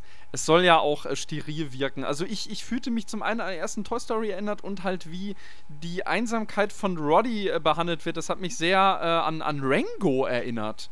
Du hast recht, ne? Was später dann Rango zum Thema gemacht hat. Und das ist auch etwas, was so unglaublich was gemacht ist, aber auch nicht mit dem Holzhammer. Weil die etablieren am Anfang, er sagt dann halt in die Stille hinein, Good Night. Und dann später ist er mit Rita zusammen auf dem Boot und sagt dann Good Night und dann freut er sich darüber, wenn sie zurück sagt Good Night. Und das ist etwas, was ich zwischendurch irgendwie vergessen hatte und dann erst ein paar Sekunden als gedauert hat. Oh, aber das ist halt etwas, das bashen sie nicht in dich rein, sondern sie überlassen es dir selber, diese Connection zu machen. Der ist einfach, also ich muss zugeben, wie gesagt, ich hatte den als eher mittelmäßig im Hinterkopf. Ja, und sobald er in der Kanalisation ist, dann geht's richtig ab. Oh also Gott. Ich muss auch sagen, ich würde glatt sagen, das ist der unterschätzteste Artman-Film. Das wirklich. Ist echt wirklich der einzige Drawback ist eigentlich wirklich die Animation. Wenn das alles Stop-Motion wäre, dann hätte das noch um ein Vielfaches mehr Charme. Aber so wie es ist, die Geschwindigkeit tut dem Film auch gut. Die Art und Weise, wie sich Charaktere bewegen. Gerade dann, wenn LeFrog mit seinen Ninja-Fröschen auftaucht. Die Art und Weise, wie die sich bewegen und wie er läuft. Aber dieser Film ist so unglaublich witzig. Also es ist einfach... Ja. Ich konnt nicht mehr. Echt, es sind geniale, vor allem auch einer der besten Sachen ist, wenn sie teilweise Gags so ein bisschen in die Länge ziehen. Die Stelle, wenn er von dieser Höhe irgendwie versucht runterzukommen, rutscht ab und trifft auf verschiedene Dinge, jedes Mal volle Kanne in den Schritt. Und dann, das ist erst lustig und dann hat so diesen Family Guy-Effekt, aber es ist trotzdem immer noch halbwegs lustig, weil es ist dann Stiefel und ein Hammer und dann landet der unten, richtet sich auf und dann kommt noch ein Fußball angeflogen und trifft ihn in die Eier. Stimmt. Und das ist dann wieder diese Krönung. Ja. Das ist eben so geil. Und der Voicecast, ich liebe Kate Winslet in diesem Film. Ja. Großartig. Gott, ist sie großartig. Die sollte eigentlich mal viel mehr in dem Bereich machen, habe ich das Gefühl. Good nitrogen, that will freeze us instantly. There's a paperclip in my back pocket. See if you can get it. In the pocket. Oi, Kermit! The prize returns to me. You big, fat, slimy airbag. Ja, die hat ja, glaube ich, noch nicht so viel Voice-Acting gemacht und ist da ganz grandios drin. Auch hier Ian McKellen als, der spricht doch, glaube ich, den Dings, ne? Den Antagonisten. Die Kröte, genau. Die Kröte, genau. auch. Ian McKellen macht auch nicht genug Voice-Over-Zeug, weil der hat ja das gemacht mit dem Eisbären, Jorek in Der Goldene Kompass. Den hat er gesprochen zum Beispiel. Aber ja, das macht er wirklich nicht genug. Sollte er noch viel öfter solche Rollen kriegen. Und dann halt, wer auch immer die Idee hatte, Bill Nighy und Andy Serkis als Rattenhenchmen zusammenzubringen, ich habe keine Ahnung. Und im Deutschen dann sogar Andreas Fröhlich übernommen für Andy Serkis Rolle, was cool ist. Ja, und Frank Laubrecht haben sie auch genommen für Bill Nighy, ne? Also aus Tatsächlich Liebe dann noch. Oh ja. Aber meine Güte, Bill Nighy ist that's the curry from yesterday, Spike. My bum looks like the Japanese flag. Also ich fand auch diesen Running Gag so geil mit sauber eintauchen. wo sie jedes Mal hinfallen und der ihn jedes Mal ermahnt und oh Gott, ey, Bill Nighy's Henchman ist so staubtrocken und so herrlich stupide, Alter. Aber du hast dir schon sehr, sehr viel mehr Referenzen, als es bei aber das sind auch teilweise Sachen, die sind eher so subtiler im Hintergrund. Halt unter anderem, wenn sie dann im Kühlschrank eingefroren werden sollen, hast du eine Ratte mit den Han Solo-Klamotten dort. Stimmt, ja. Ja, es gab ja auch einige Anspielungen auf Hugh Jackman auch, hattest du ja auch schon erwähnt. Aber das fühlt sich nie so reingepresst an. Also wie bei den Madagaskar-Filmen oder generell halt dem ganzen DreamWorks-Zeug. Also ich finde das jetzt nicht unbedingt schlecht, aber manche Popkulturreferenzen wirken halt dann schon erzwungen. Und da spürst du dann halt schon, also auch wenn beides DreamWorks ist, du spürst deutlich die Diskrepanz zwischen DreamWorks Animation wirklich und Atmen, ne? Ja, und vor allem, du hast mit der Dynamik von Rita und Roddy, du hast ja diese umgedrehte Dynamik von, wie hieß dieser Robert Zemeckis-Film? Mit dieser Dschungelfilm irgendwie, wie auch immer. Oder da gab es auch irgendwas mit einem Bootskapitän und einer... meinst du hier Jagd auf das Juwel vom Nil oder so? Ich glaube ungefähr das, ja. Sowas in Michael Douglas, oder so. Diese Indiana Jones Epigonen. Genau. Und die gar nicht schlecht sind. Ja, und da hast du das halt hier umgekehrt, was ich so cool finde. Sie ist halt der taffe Kapitän und er ist das irgendwie das sozusagen die Städteratte von ganz oben, die dann hier unten überhaupt nicht zurechtkommen. Und das finde ich eben auch so geil. Aber Gott, einige dieser Wortspiele und einige dieser Gags einfach, das wenn er dann zu seinen Fröschen dann. Heinz Frogs! We have a mission. Let nothing stand in our way. We leave immediately. What about dinner? We leave in 5 hours. Ja, auch, dass Hugh Jackman ja auch singen durfte an einer Stelle, ne? Ja. Das war auch richtig, richtig toll. Also der ist ja auch ausgebildeter Sänger, das hat man dann schon rausgehört. Ja. Ne? Und ich habe das Gefühl, irgendjemand von den späteren Illumination-Produzenten hat diesen Film gesehen und gesagt, lass uns eine Idee aus diesem Film klauen. Und das sind diese Schnecken. Denn diese Schnecken sind ein Vorläufer von den Minions, man kann es gar nicht anders sagen. Ja, die sind hier der heimliche Star durchaus. Ja, weil die singen, die machen oft Song-Einlagen, die halten für einige witzige Gags her, aber hier auch überstrapazieren sich eigentlich so ähnlich wie beim ersten Ich einfach unverbesserlich, wo die Minions noch ein organischer Teil der Geschichte waren, ohne dass du da jetzt noch groß ahnen konntest, in was das mal eskalieren würde. Ja, und aber wie sehr das vermarktet würde. Ne? Ja, aber das hier sind die Minions-Vorläufer, ganz eindeutig. Ja, das merkst du tatsächlich schon, ne? Wenn du jetzt auch überlegst, wie die so in Szenen eingebunden werden. Eigentlich sind die ja so ein Running Gag, der sich durch den ganzen Film zieht. Aber wenn die ja irgendwann auch anfangen zu singen, das ist ja so weird. Also, ich verstehe es einfach nicht. Also, ihr da draußen, wenn ihr den Film schon mal gesehen habt und als er mittelmäßig im Hinterkopf habt, guckt ihn euch an, wirklich. Ihr werdet es nicht bereuen. Das ist so ein schöner Film und ich verstehe auch gar nicht, warum. Also erstmal verstehe ich nicht, warum ich den einfach irgendwie nicht mehr so wirklich präsent hatte, warum der irgendwie immer so hinten runterfällt. Ich weiß es auch nicht genau, also, weil, wie gesagt, Englisch hat ja nochmal so ein Vielfaches mehr Ausdruck und das ist einfach auch, wie gesagt, diese Wortspiele und diese genialen. Jean Reno ist eigentlich der den Film stiehlt. Das ist ja. But this bizarre obsession with the rats, it is not good for you. You are becoming what we French call le fruitcake. I like a woman with a little fire. You're going to pay for that, my little chocolate croissant. So großartig. Ja, ich verstehe es wirklich nicht, warum ich den, also ich werde auch wirklich mal gucken, ob ich mir den tatsächlich, weiß ich nicht, der ist ja momentan, also wer den sehen möchte, er ist momentan bei Netflix. Ich glaube, den werde ich mir echt mal irgendwie organisieren oder was, weil... Oh ja, ich muss ihn definitiv auch holen. Dem habe ich jahrelang, dem Unrecht getan, dem Film, und das muss wirklich jetzt mal... Ich glaube, mein Bruder kennt den garantiert auch noch nicht. Also das ist einer von denen, wo ich denke, eine der besten Szenen ist die mit dem, quasi mit der Handyübertragung und dem Pantomimenfrosch. Das ist eine der besten Szenen. Das ist einfach, diese Ideen, das ist unfassbar, so, wirklich. Enough dancing! Der ist so hoch kreativ, dieser Film. Und irgendwie, also auch das Finale ist auch schön erzählt, mit dieser Riesenwelle oder überhaupt diese Idee, dass irgendwie alle halt beim Fußballfinale gleichzeitig aufs Klo gehen und dann halt diese Welle produzieren. Der Plan ist so genial. Wie kommt man auf sowas? Es ist fantastisch. Das Drehbuch ist in dem Sinne so geil. Also der ist, weiß nicht, ich kann jetzt mal gerne gucken, aber der hat, ja toll, eine Nominierung für einen BAFTA hatte der. Aber ansonsten nichts. Also das ist... Nee, ging unter. Im wahrsten Sinne, er wurde weggespült. Ja, also es ist sogar nicht ein bitteres Bild am Ende, das fiel mir auch auf.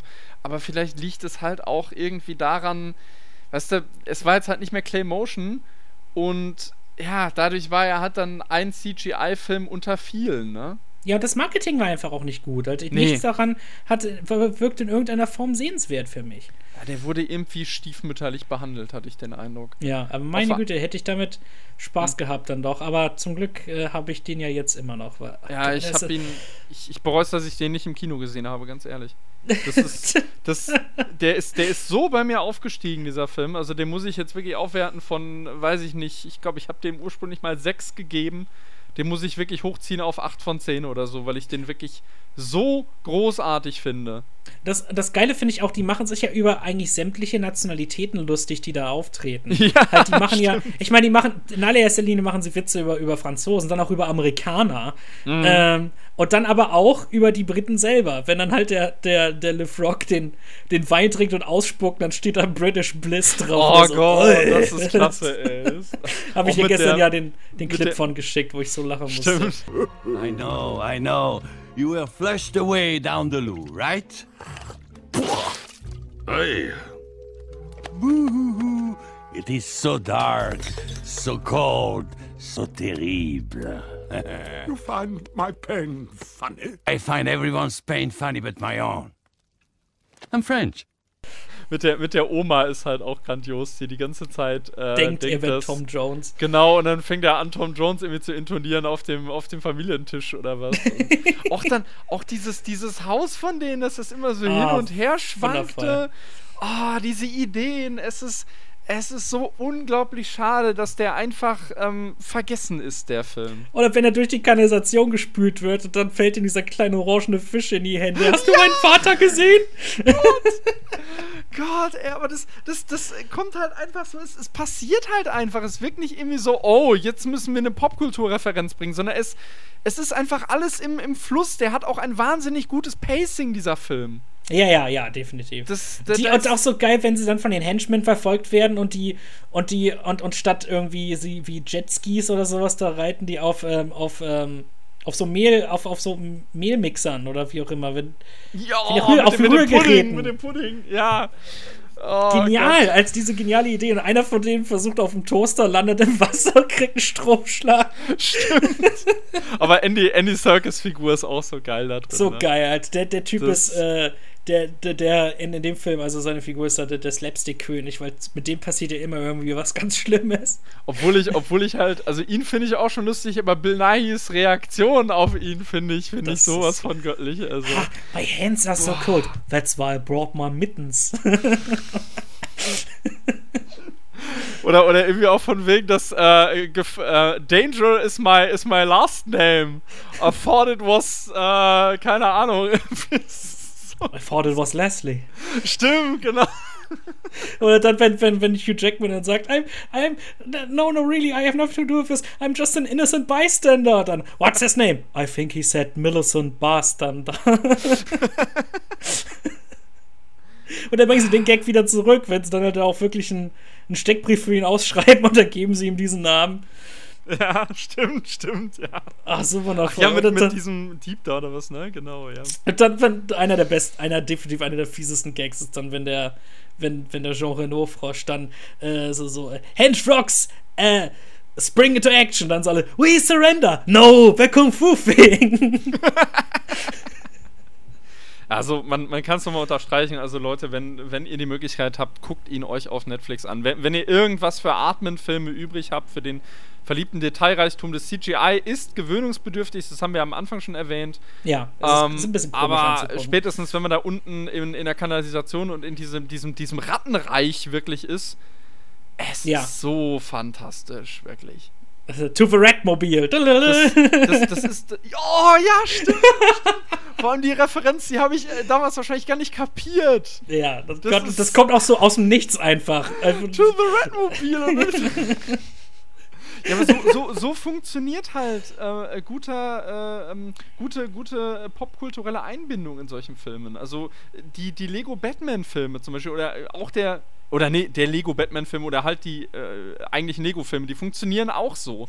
So random Gags, die einfach auftauchen und aber nicht darauf geeicht sind, dass du sie zwingend verstehen musst. Auf der anderen Seite haben sich dann auch welche bei Flutsch und Weg dann halt gefragt, dass da halt Sachen drin sind, die Kinder halt wirklich überhaupt nicht mehr peilen, ne? Vielleicht ist das auch das Problem des Films gewesen an manchen Stellen. Das kann ich natürlich nicht beurteilen. Also für Erwachsene, die halbwegs irgendwie Popkultur bewandert sind, ist das ein Fest, wirklich. Es ist grandios, man kann es nicht anders sagen. Es war vielleicht halt der Fluch der CGI-Animation, die wirklich absolut nicht schlecht ist und du siehst diesen Atmen-Stil, siehst du halt die ganze Zeit in den Gesichtern. Also wenn du irgendwie Wallace und Gromit kennst, wie die aussehen, vor allem Wallace oder andere Figuren aus dem Kinofilm, das setzt sich hier lupenrein fort. Ja. Und das war dann vielleicht ein bisschen mein Problem bei dem nächsten Film, sage ich mal. Oh ja, genau. Kommen wir zu dem nächsten, der dann erst 2011 kam.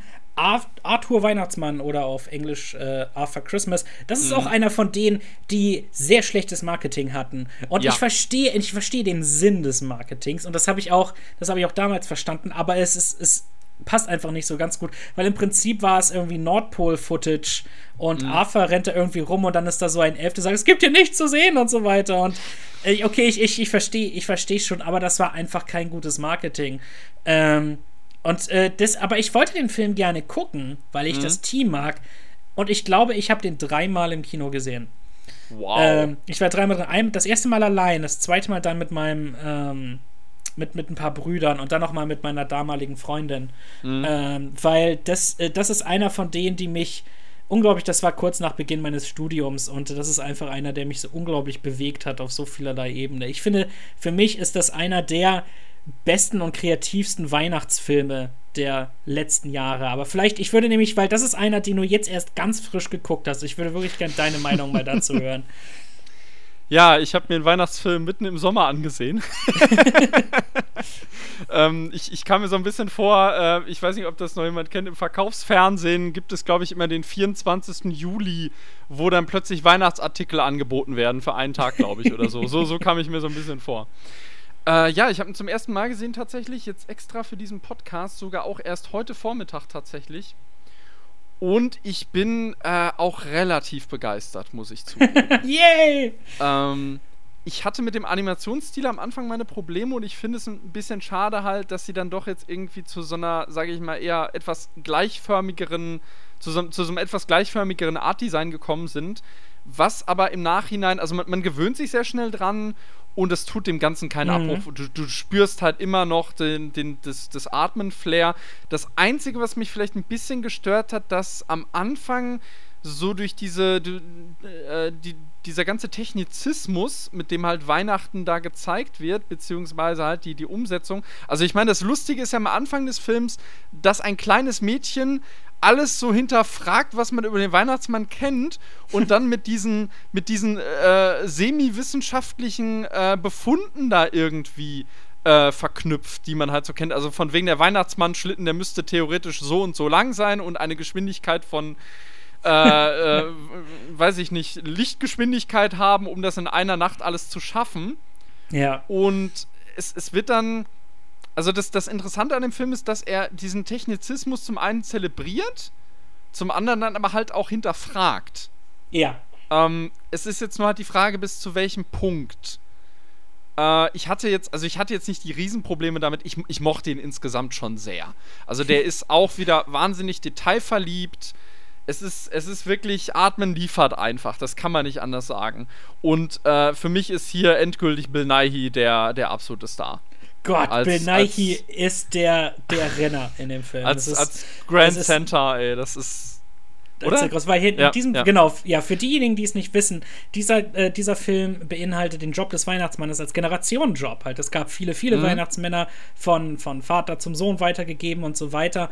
Und in diesem Fall hier ist eben der vorsätzlich letzte Abend, der letzte Run des aktuellen Weihnachtsmannes, welcher dann aber beschließt, doch noch nicht ganz loslassen zu wollen. Eigentlich will sein ältester Sohn Steve, möchte unbedingt gern der neue Weihnachtsmann sein. Und dann gibt es noch den jüngeren Sohn Arthur, welcher eher so ein bisschen das Nesthäkchen ist, aber Weihnachten einfach unglaublich liebt. Und es stellt sich heraus, ein Kind wurde vergessen, ein Geschenk wurde nicht abgeliefert und jetzt macht er sich mit seinem Großvater auf den Weg, welcher eben auch mal der Weihnachtsmann war, mit dem alten Schlitten das Geschenk zurückzugeben, und unterwegs werden einige schlimme, werden ihnen auch einige Steine in den Weg gelegt. Und zur Hilfe, weil ich finde, einer der Scene-Stealer ist die Elfe Bryony. Ja. Auf jeden Fall. Sie ist eine definitiven Highlights. Eben auch da siehst du den Artman-Einfluss, wie sie designt ist. Im Prinzip diese Punker-Elfe mit einem Ring in der Augenbraue und dieser Frisur und so, weil das ist auch etwas, was du dich allgemein oder bei Disney oder so, was du dich da eben nicht trauen würdest. Nee, überhaupt nicht. Jedenfalls nicht zu dem Zeitpunkt. Also heute vielleicht schon eher, wo ja manche doch so betont edgy sein wollen, aber hier spürst du richtig den europäischen Einfluss. Ja, es ist so genial. Und eben auch in diesem Fall fliegt der Weihnachtsmann in einem gigantischen Raumschiff in der Form eines Schlittens, und du hast Millionen von Elfen, und die schaffen innerhalb von wenigen Minuten, eben durch diese ganze Technik, Weihnachten von Stadt zu Stadt, und die Eröffnungssequenz ist eine der besten Eröffnungssequenzen, die ich je in irgendeinem Film gesehen habe. Diese geile hier Harry Gregson Williams, diese geniale agentenartige Musik, auch hier ein paar lustige Anspielungen versteckt. Hier referieren sie sogar die Techno-Hose, wie einer der Elfen dann vor der Lok dann die Schienen auslegt, welche dann aber alle halt in Geschenkpapier eingepackt sind. Stimmt. Ja, ich habe nur einmal, ich glaube, wo war das denn? Einmal tritt Arthur, glaube ich, auf eine Sean, auf ein Sean-Plüschtier. Steve, das heißt sein Bruder. Der macht genau, der tritt auf ein Sean-Plüschtier, ja, richtig. Der wird ja von Hugh Laurie gesprochen, und zu dem muss man sagen, das ist ja so eine Generationssache. Also man hat den alten Weihnachtsmann gesprochen, glaube ich, von Jim Broadbent. Ja. Dann sein angehender Nachfolger Steve, der halt das Ganze relativ technisch koordiniert hat und halt rund überholt hat und halt alles hochmodern. Und aber irgendwie auch so ein bisschen, zu einem Dings verkommen ist, zu einem Technizisten. Und, also der ist kein schlechter Kerl, finde ich. Das arbeitet der Film eigentlich auch schön heraus. Ja, sie machen ihn nicht zum Bösewicht. Aber so diese Ignoranz halt dann von ihm und dem Älteren gegenüber Arthur, dass sie halt von wegen, ein Kind wurde halt vergessen, wir haben eine Fehlerquote von 0,0000016 oder so. Also die Familiengeschichte ist sehr schön in dem Film tatsächlich, wobei ich sie etwas überladen finde, tatsächlich. Ja, es ist ein klein bisschen, da ist einiges los. Halt, du hast ja Imelda Staunton hast du dann als die Frau Weihnachtsmann. Was ich so geil finde, ist dann, wenn sie eben selbst dann Weihnachten feiern, und da sitzen einfach alle nur lustlos um den Tisch rum. Ja! Es wirkt überhaupt nicht feierlich. Und spielen Weihnachten das Spiel. Das Brettspiel. Und genau, und der Weihnachtsmann, der alle Kinder großzügig beschenkt, seine eigenen Söhne bekommen Gutscheine und Bargeld. das ist das genau. Das sind nur Gutscheine für die Jungs und Bargeld für Vater. Aber es ist schön, wie der Film auch diesen Weihnachtsmann-Mythos, das ist halt ein bisschen zwiespältig, weil auf der einen Seite hinterfragt er ihn, und auf der anderen Seite zelebriert er ihn dann aber auch wieder. Das ist eine durchaus ambivalente Mischung, die man schon irgendwie mögen muss, aber ich fand es zum Beispiel sehr viel besser. Es hat sehr teilweise an hier diese Kinderserie Weihnachtsmann und KKG erinnert. Bäh, komm ja bloß nicht damit. Ja, die ist so die verkitschte Variante hiervon. Das ist die Antithese zu Arthur Weihnachtsmann. Ja, durchaus. Ja, die ist ja sehr beliebt, aber das... Nee, ich verstehe das absolut nicht, warum die beliebt ist. Halt. Reine Nostalgie. Ja, sind wir wieder bei dem Problem. Nostalgie. Aber halt wirklich James McAvoy als Arthur. Guter Gott. Halt einmal, der hat die genialste Lache aller Zeiten in dem Film. Ja, das stimmt. Obwohl ich kann mich nicht beruhigen über Grand Center von Bill Nighy, ey. Also das ist so genial. Ich musste so oft vor allem auch an Arthur Spooner aus King of Queens denken. Der als Figur ähnlich angelegt ist, ne? Und am Anfang liegt dieses alte Rentier neben ihm und du denkst, es hat eine rote Nase und das ist einfach nur ein Ball. Genau.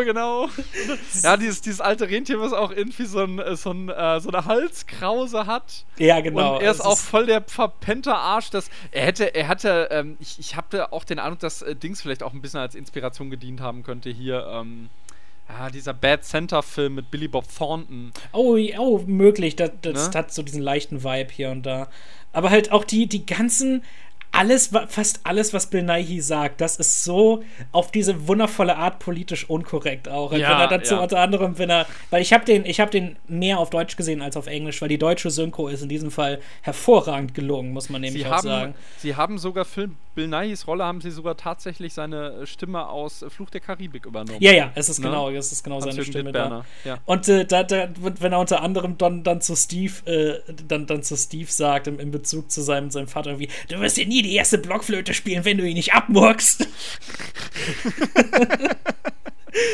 und dann einer der besten Sachen war definitiv, wenn er dann mit Arthur spricht und sie sagen, oh, ein Kind ist vergessen worden, ach du je, und dann Arthur, ja, und es gibt keine Möglichkeit, das noch irgendwie, ihr noch irgendwie das Geschenk zu bringen, und dann sagt er halt, vielleicht gibt es eine Möglichkeit. Was? Nein, Steve hat gesagt, das ist unmöglich. Früher hat man auch gesagt, es wäre unmöglich, Frauen das Lesen beizubringen. Der ist, also für mich ist der und die Elfe, das ist dann immer auch so bezeichnend, dass die viele Momente doch zusammen haben und da haben sie wirklich beide Scene-Stealer in eine Szene gesteckt. Ja, und die graben sich förmlich das Wasser ab in manchen Momenten. Aber das ja, Gefühl, und sie haben auch eine hohe Trefferquote mit den Gags, aber auch wenn er ihm dann den Schlitten zeigt, da war ich so verzaubert im Kino, weil einmal die Musik ist so fantastisch in der Szene. Ja.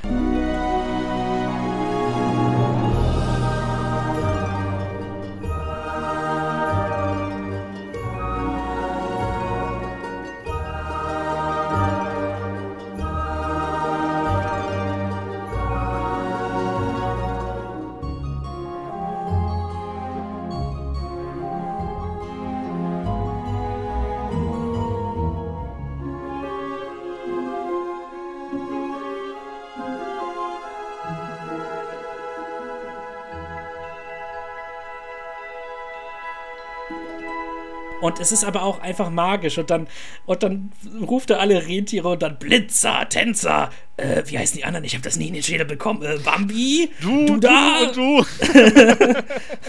Pass auf, die können Angst nämlich riechen, die beißen. Stimmt. Das ist einfach so wundervoll. Und wie sie eben aus Arthur einerseits diesen machen, der vor allem Angst hat, und auch der Running Gag mit Arthur, wir sind hier am Nordpol, mach die Türen zu. Also ich muss auch sagen, ich mochte tatsächlich auch wirklich alle Figuren. Also ich mochte auch Steve, dass der nicht einfach zum Antagonisten wird, und das halt alles auch so aus dieser Familiengeschichte herauskommt. Und weil ja auch schön ist, ne? Weil eben auch jeder vertritt etwas, jeder vertritt eine bestimmte Weihnachtsseite. Es gibt da den Traditionalisten, es gibt denjenigen, der alles neu will, und dann denjenigen, der halt irgendwie schon ganz zerstreut ist und nicht mehr so ganz genau weiß, wie das alles geht. Und der Fall von Arthur, wo es ihm halt, es ist egal, wie das Geschenk gebracht wird, die Hauptsache ist halt die Freude und die Magie und all das. Ja. Und wie das irgendwie alles wie dann alle Generationen letztendlich irgendwie zusammenarbeiten müssen und zusammenfinden. Das ist so ein schöner Film über dieses Thema. Ja, ich hatte am Anfang ein bisschen halt Probleme durch diesen starken Technizismus, so diese Magie halt zu spüren. Genau, das hängt aber vielleicht auch damit zusammen, dass ich den jetzt im Sommer geguckt habe. Eben, und das ist eben auch der Kommentar darauf, dass du das alles da mit der Technik siehst und dass die Magie eben ein bisschen später kommt, wo du dann eben auch siehst, was an diesem Approach auch ein klein bisschen falsch ist irgendwie. Aber auch wie sie die ganzen halt, ich meine, das ist ein von Sony produzierter Film und da hast du da auf den Brillen von den Elfen, da steht dann Snowy. Ja, das war das, auch ein das fand ich Ironie. aber dann doch sehr clever. Aber halt wirklich diese Eröffnungssequenz ist so, so toll und einfach auch mega spannend. Und du hast da teilweise auch Stars in Minirollen versteckt, wo du dir denkst, warum zur Hölle sind die hier? Ich glaube, du hast David Wenham und der hat 2 Sätze oder so. Stimmt, ja. Ich frage mich auch echt, was das soll. Nee, aber es ist herrlich. Auch so viele Kommentare eben auf dieses Thema. Und es ist einfach, ich finde, das ist wirklich einer der besten Weihnachtsfilme, den kaum jemand gesehen hat. Und das ist einer, der wirklich so eine Renaissance braucht, halt, der ein bisschen noch neu entdeckt werden muss von bestimmten Leuten. Weil das ist das ist einer dieser perfekten, tollen Familienfilme, die in letzter Zeit rauskamen. Er hat mich auch so ein bisschen erinnert, ich weiß gar nicht, ist der auch ich glaube, der ist von DreamWorks, ne? Weil den würde ich jetzt nicht direkt als Weihnachtsfilm einordnen, aber das ist ein gleicher Film, wo ich irgendwie auch nicht diesen geringen Erfolg verstehen kann. Hier, wie heißt der denn mal hier? Legends of the Guardians, glaube ich. Die Hüter des Lichts, das war von DreamWorks, genau. Der ist auch total unterschätzt. So unterschätzt. Ich war total sauer, dass der nicht mal eine Oscar-Nominierung bekommen hat. Gar nichts. Und nichts kam da. Der ist so schön kreativ an vielen Stellen. Ja, ähnlich wie Arthur Christmas tatsächlich. Ja, aber lustigerweise spielt er an Ostern, aber ist trotzdem irgendwie Weihnachtsfilm. Ja, stimmt, der kam an Ostern raus. Das ist ja gut, was kommt sonst an Ostern raus? Irgendwie Osterhase oder Superstar oder so. Nee, der kam nicht an Ostern raus und er spielt ja an Ostern. Kann der? Ich meine, der kam im Mai raus oder so, ne? Oder? Sicher? Ich weiß es nicht mehr genau. Schon, müsste man mal. Der ist. Aber ja, das ist einer komisch. Diese ganzen Sachen, die richtig geilen Sachen gehen dann immer unter. Weil die dann auch nicht Teil von der großen IP sind, wahrscheinlich. Das ist kein Shrek-Sequel, das ist kein Drachenzähmen-Sequel oder sowas in der Art. Und dann, wenn das irgendwie eher unbekannt ist, ich verstehe es auch nicht, weil das ist auch einer, den ich absolut liebe. Und der einfach viel zu wenig. Aber immerhin, der Regisseur Peter Ramsey, der hat dann auch einen mega Erfolg gehabt mit Into the Spider-Verse. Stimmt. Bei einem Fall von Guardians halt. Hier ist Regisseurin Sarah Smith. Ja, aber da spürst du auch so ein bisschen, wenn ich jetzt so drüber nachdenke, da spürst du auch wie die Charaktere orchestriert werden, ne? Bei Into the Spider-Verse. Weil du hast ja bei Hüter des Lichts hast du ja diese ganzen verschiedenen Sagengestalten. Ja, und du hast auch diese unglaubliche Bewegung überall drin. Genau. Und das findet sich durchaus wieder bei Into the Spider-Verse, würde ich sagen. Also schön, dass der jetzt noch irgendwie, weil, der hat, glaube ich, allein Regie geführt bei Hüter des Lichts. Ne? Bei Hüter des Lichts war sein erster Film. Davor war der Storyboard-Artist und sowas. Ach ja, bei Monsters vs. Aliens und so Zeugs, genau. Ja, genau. Das ist unfassbar. Er hat sich so in den DreamWorks-Rängen so ein bisschen hochgearbeitet. Aber das als dein erster Film und dann ist es so ein kleines Meisterwerk. Also das ist echt... Da ist ja auch, der Voicecast ist ja auch toll, ne? Da ist ja auch Hugh Jackman drin, Jude Law, Alec Baldwin, Chris Pine, Isla Fisher, Wahnsinn, großartig. Wahnsinnscasting, ja, definitiv. Alec Baldwin, das ist da der Scene-Stealer in dem Fall. Den hätte ich schon Bock wieder zu gucken, ey, der ist total unterschätzt. Rise of the Guardians heißt der, genau. Genau. Aber es ist ja kein, also um zu Arthur Christmas zurückzukommen, also ich fand den tatsächlich sehr, sehr, sehr, sehr, sehr gut. Und es hat mich positiv überrascht, weil ich war halt am Überlegen, ich konnte mich nicht mehr erinnern, weil ich hatte irgendwo mal gelesen, also ich wusste, dass Benai da drin ist, aber ich war jetzt am Überlegen, spricht er jetzt den Weihnachtsmann oder halt den Alten? Und das fand ich so geil, dass er, also erstmal war es geil, dass er halt den Alten spricht, ja, und dann, dass er so eine riesen Rolle hat. Ich dachte, der wird irgendwie als so ein Sidekick oder so vorkommen. Nope. Und dann ist der... Oh Gott. Und dann singt er sogar den Song am Schluss. Okay, den habe ich... Nee, den habe ich tatsächlich nicht gehört, muss ich Doch, aber das ist während des Epilogs in Postkartenform. Das ist er, der da singt. Ach, okay, stimmt. Ja gut, dass er singen kann, das weiß man ja seit aber das finde ich auch so schön. Ist auch auf dem Soundtrack drauf, der Song. Das ist herrlich, herrliche kleine Einlage. Tatsächlich mal reinhören. Der ist doch auch von Harry Gregson Williams, ne? Ja, genau. Also Gott, ist einer der besten Scores von dem Jahr. Ich fand wunderschöne Musik in so vielerlei Hinsicht. Ja, der hat ich muss zugeben, am Anfang hat es mich sehr mit diesem, ich glaube, auch starken Glockenspiel, halt typisch Weihnachten, ne?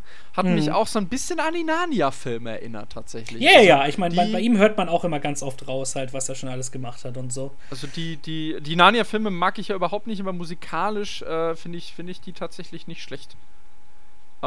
Ja, ich freue mich so, Harry Gregson Williams hat jetzt eine seiner nächsten großen Gigs, ist Mulan, das Mulan-Remake. Da freue ich mich sehr drauf. Halt finde ich schön, dass er immer wieder sowas in der Art vertont, weil ich finde, der kriegt so oft diese Thriller, wo er dann nicht so freie Hand hat. Ich mag es immer lieber, wenn er für Animation und Fantasy und sowas komponiert. Also Animation hat er ja schon einiges gemacht, also auch Veratmen mehrere Male. Ja, ganz schon, viel, ne? Ganz viel. Aber in letzter Zeit einfach wird es so ein bisschen still. Das letzte, was er halt, na gut, dazu kommen wir dann später.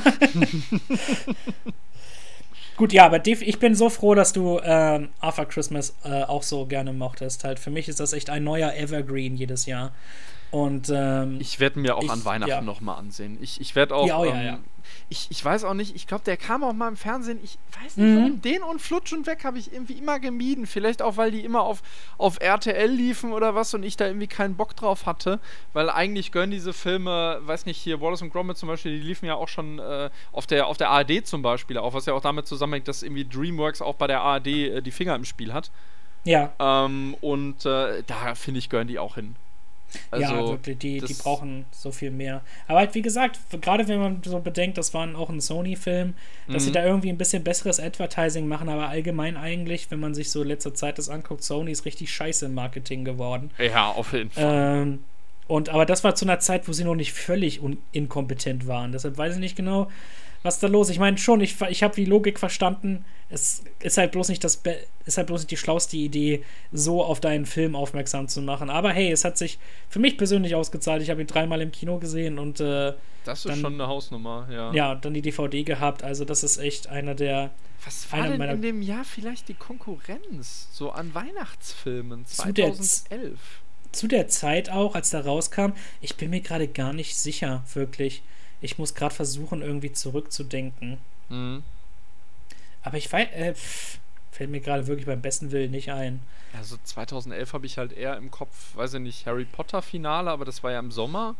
Und der hier kam am 17. November raus. Also, keine Ahnung. Aber wie gesagt, ich glaube, es war einfach das Marketing halt. Das ist einfach... ganz egal, was der Konkurrenz ist. Wenn das Marketing nicht greift, dann hast du verloren. Ja, und das hat Artman ja schon mal das Genick gebrochen bei Flutsch und Weg, ne? Halt mehr oder weniger. Ja. Also, aber ich verstehe auch nicht, warum die...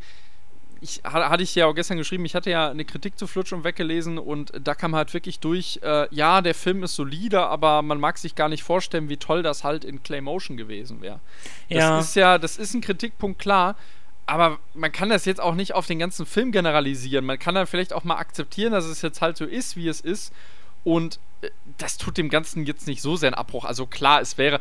Sie haben ja irgendwie erklärt, es wäre wohl wegen den vielen Aufnahmen mit Wasser, wäre es wohl nicht mit Claymotion machbar gewesen. Angeblich. Ja, das Wasser, gutes Stichwort. Denn damit leiten wir zum nächsten Film über. Ja, wir haben wirklich den Cast der grandiosen Überleitung hier heute, ne? In der Tat. Die Piraten, ein Haufen verwegener Typen oder The Pirates Band of Misfits, den ich im Marketing gesehen habe und auf den ich mich gefreut habe, da war ich 2-mal drin. Kann ich mich noch mega gut daran erinnern. Hast du den im Kino gesehen? Ich wollte rein und er ist dann leider irgendwie, also er ist nicht, ich habe mich wahnsinnig auf den gefreut. Aber irgendwie, ich glaube, der lief auch hier kaum irgendwo und dann weiß ich auch nicht, kann auch irgendwas anderes gewesen sein. März 2012, da weiß ich jetzt nicht, was da sonst gewesen sein soll, aber ich habe es tatsächlich nicht geschafft im Kino. Ich war zu dem Zeitpunkt, meine Eltern waren dort in Düsseldorf, geschäftstechnisch irgendwie. Und also auf jeden Fall berufstechnisch. Und da sollte ich dann für eine Nacht hinkommen und auf meinen kleinen Bruder aufpassen. Und dann sind wir zusammen ins Kino gegangen. Und das Ding war proppenvoll vor allem, was ich auch sehr interessant fand. Und dann später habe ich ihn dann noch mit einem Studiumsfreund gesehen. Und da war das Kino gähnend leer. Niemand war da außer uns beiden, was ganz lustig war. Aber ja, den konnte ich dann in dem Fall zweimal sehen. Das ist einer, den ich auch mega gelungen finde. Das ist auch irgend so einer, wo ich denke, Mensch, verbinden die hier ganz toll. Weil nämlich auch wieder weil das Lustige ist, der Figurenstil ist so eine Mischung aus dem von Arthur Weihnachtsmann, aber auch das typische Artman-Design. Ja, wir finden da eine gute Kompromiss. Organische Mischung, ja. Ja, aber ja. hier sieht es am wenigsten nach Claymation aus, was ich auch irgendwie interessant finde. Es sieht mehr aus wie solide Figuren irgendwie. Du hast nicht ganz diesen handgemachten Knet-Fingerabdruckstil bei denen. Ich glaube, da haben sie einfach versucht, technisch ein bisschen was anders zu machen. Ja, der hatte auch ein relatives Budget. Also der ist ja auch kritisiert worden für seinen doch relativ hohen Anteil an CGI. Ja, das habe ich auch gehört. Vielen Massenszenen und weiß ich nicht, aber das tut dem Ganzen trotzdem keinen Abbruch. Wie gesagt, das ist, man muss es halt dann irgendwie akzeptieren und ich weiß nicht, im Großen und Ganzen, also weißt du, bei Wallace und Gromit, da kam auch schon CGI zum Einsatz, so ist es nicht. Ja, genau, aber hier halt eben auch vermehrt mit dem Finale und dem Wasser natürlich. Aber es ist trotzdem alles so toll gemacht. Es ist ein Piratenfilm über eine Gruppe von Piraten, die, für die Handlung nicht kennen, die versuchen im Prinzip den Pirat des Jahrespreises zu holen und treffen auf Charles Darwin, gesprochen von David fucking Tennant. Ja! Das ist schon das erste Highlight, ja. Ja, der findet heraus, dass der Papagei der Mannschaft in Wirklichkeit der letzten Loch lebende Dodo ist. Und diesen möchte er auf die im Prinzip auf so eine Wissenschaftskongress mitbringen, Forscherkongress, um dann dort quasi auch die Achtung und vielleicht das Herz von der Queen zu gewinnen. Stimmt, die möchte den Dodo unbedingt verspeisen, glaube ich, ne? Ja, dann stellt sich halt heraus, sie will den haben, weil sie sich mit dem Club trifft, um ausgestorbene Tiere zu essen, im Prinzip. Genau, und die hat auch den mega Piratenhass, wie es wirklich auch historisch ist, sogar bei Queen Victoria. Und es ist toll, habe ich jetzt auch nochmal gesehen, das hatten wir die erwähnt, ich glaube am Rande, Imelda Staunton. Die ist ja schon bei Chicken Run dabei gewesen. Die hat ja schon Mrs. Tweedy gesprochen. Genau. Und in Flushed Away war sie ja auch drin als diese Oma. Und hier jetzt auch wieder. Also richtig, richtig toll, dass und dann Arthur Weihnachtsmann, genau. Sie ist ganz lange dabei gewesen. Da war sie auch drin. Da hat sie die Frau gespielt, ne? Ja, die Frau Weihnachtsmann, genau. Mutter Weihnachtsmann. Genau. Ja, eher kleine Rolle, aber trotzdem schön, dass sie so Weggefährten einfach bei sich behalten, ne? Ja, Artman ist sehr treu, habe ich den Eindruck. Ja. Das finde ich so schön. Im Fall von Die Piraten, das ist auch einer, der hervorragend auf Deutsch funktioniert. Aber halt im Original, das war eine der frühen Comeback-Rollen von Hugh Grant, bevor er dann richtig wieder zurückgekommen ist mit Florence Foster Jenkins. Wo dann plötzlich alle sagen, boah, er ist back und meine Güte, spielt er gut. Und dann die Obermega seine absolut beste Rolle hatte dann in Paddington 2. Aber meine Güte, war da halt auch fantastisch. Aber hier in diesem Fall, das war dann so eine von den Sachen, oh, er arbeitet wieder. Plötzlich ist er irgendwie wieder da. Der hatte so einen Sabbat für eine Weile. Und er ist so genial, also im Englischen wie im Deutschen. Der Piratenkapitän ist einfach eine fantastische Figur. Und so untypisch auch gerade für Hugh Grant. Und dann hast du Martin Freeman als Pirat mit Schal. Du hast so viele geniale. Du hast ja Brendan Gleeson. Brendan freaking Gleeson. Das ist eben auch mega geil. Und nämlich, ich habe die Buchvorlage danach ein bisschen angefangen. Weil das ist eine, die auf dem Buch basiert. Das ist eine sehr freie Adaption. Da ist zum Beispiel im Fall von dem Buch, da ist halt der Pirat mit Schal, ist dann auch die verkleidete Frau gleichzeitig. Und im Film haben sie die Rolle aufgeteilt, weil es gibt da halt, für die den Film nicht kennen, es gibt einen Piraten, der halt offensichtlich eine Frau in Männerkleidern ist, mit Bart und Haarfarbe, die überhaupt nicht zusammenpassen. Und dann gibt es unter anderem eine Stelle, wo sie den Piratenkapitän mit verstellter Stimme was fragt und er sagt dann, allerdings, überraschend kurvenreicher Pirat. Also das ist auch fantastische Gags in dem Film.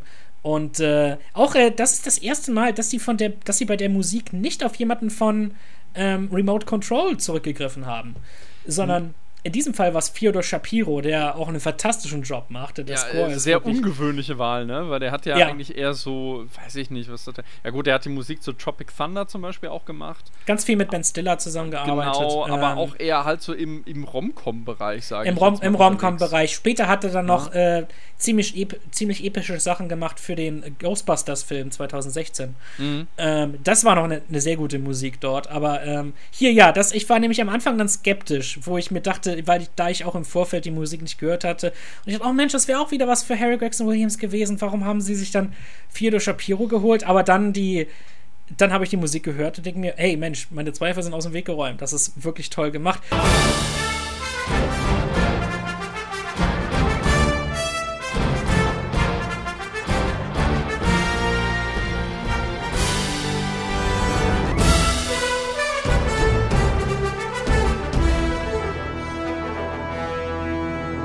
Vor allem, das ist, wie sie wirklich da aus dem Rule Britannia Lied aus dem Bösewicht-Thema machen. Wollte ich gerade sagen, zur Queen dann am Ende dann, ne?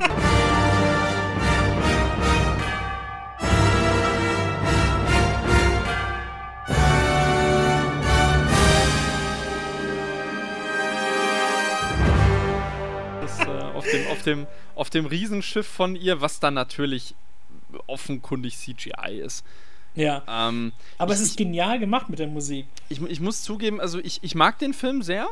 Ja. Ich finde den Plot vielleicht ein bisschen einfach, tatsächlich. Der Plot ist sehr einfach, aber da geht's um die ganzen Gags, die sie da haben. Diese natürlich. Unzähligen Gags, sei es nur eine Anspielung auf den Elefantenmensch, die ganzen Plakate im Hintergrund, der Polizist da, der das Sandwich unter der Mütze hat. Oder das ganze Charles Darwin-Zeug auch, ne? Alles mit Darwin. Und eben so viele Gags, die auch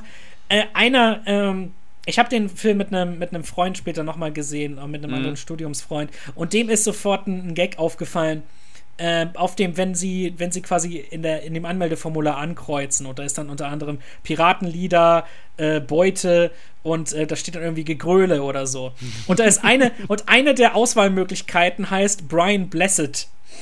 Und das ist mir erst gar nicht aufgefallen, aber Brian Blessed ist hier der Sprecher von dem Piratenkönig, und die meisten werden ihn kennen als Sprecher von Boss Nass aus Phantom Menace. Also das ist ein Schauspieler mit so einer ganz besonderen Stimme. Und das ist einfach ein genialer Gag. Oder auch halt die Auftritte der einzelnen Piratenkapitäne sind eben so fantastisch inszeniert, wie dann da die Metzgerin aus Mexiko, wie sie einfach einem vorbeigehen ersticht. Ach stimmt, das ist ja, ich glaube, sogar Salma Hayek, ne? Ja, Salma Hayek im Original. Und dann kommt der andere Piratenkapitän mit diesem Wal, und dann kommt das Gold aus dem Maul. Das ist einfach diese fantastischen, unmöglichen Gags. Und du kannst dir das nicht ausdenken, so kreativ ist das.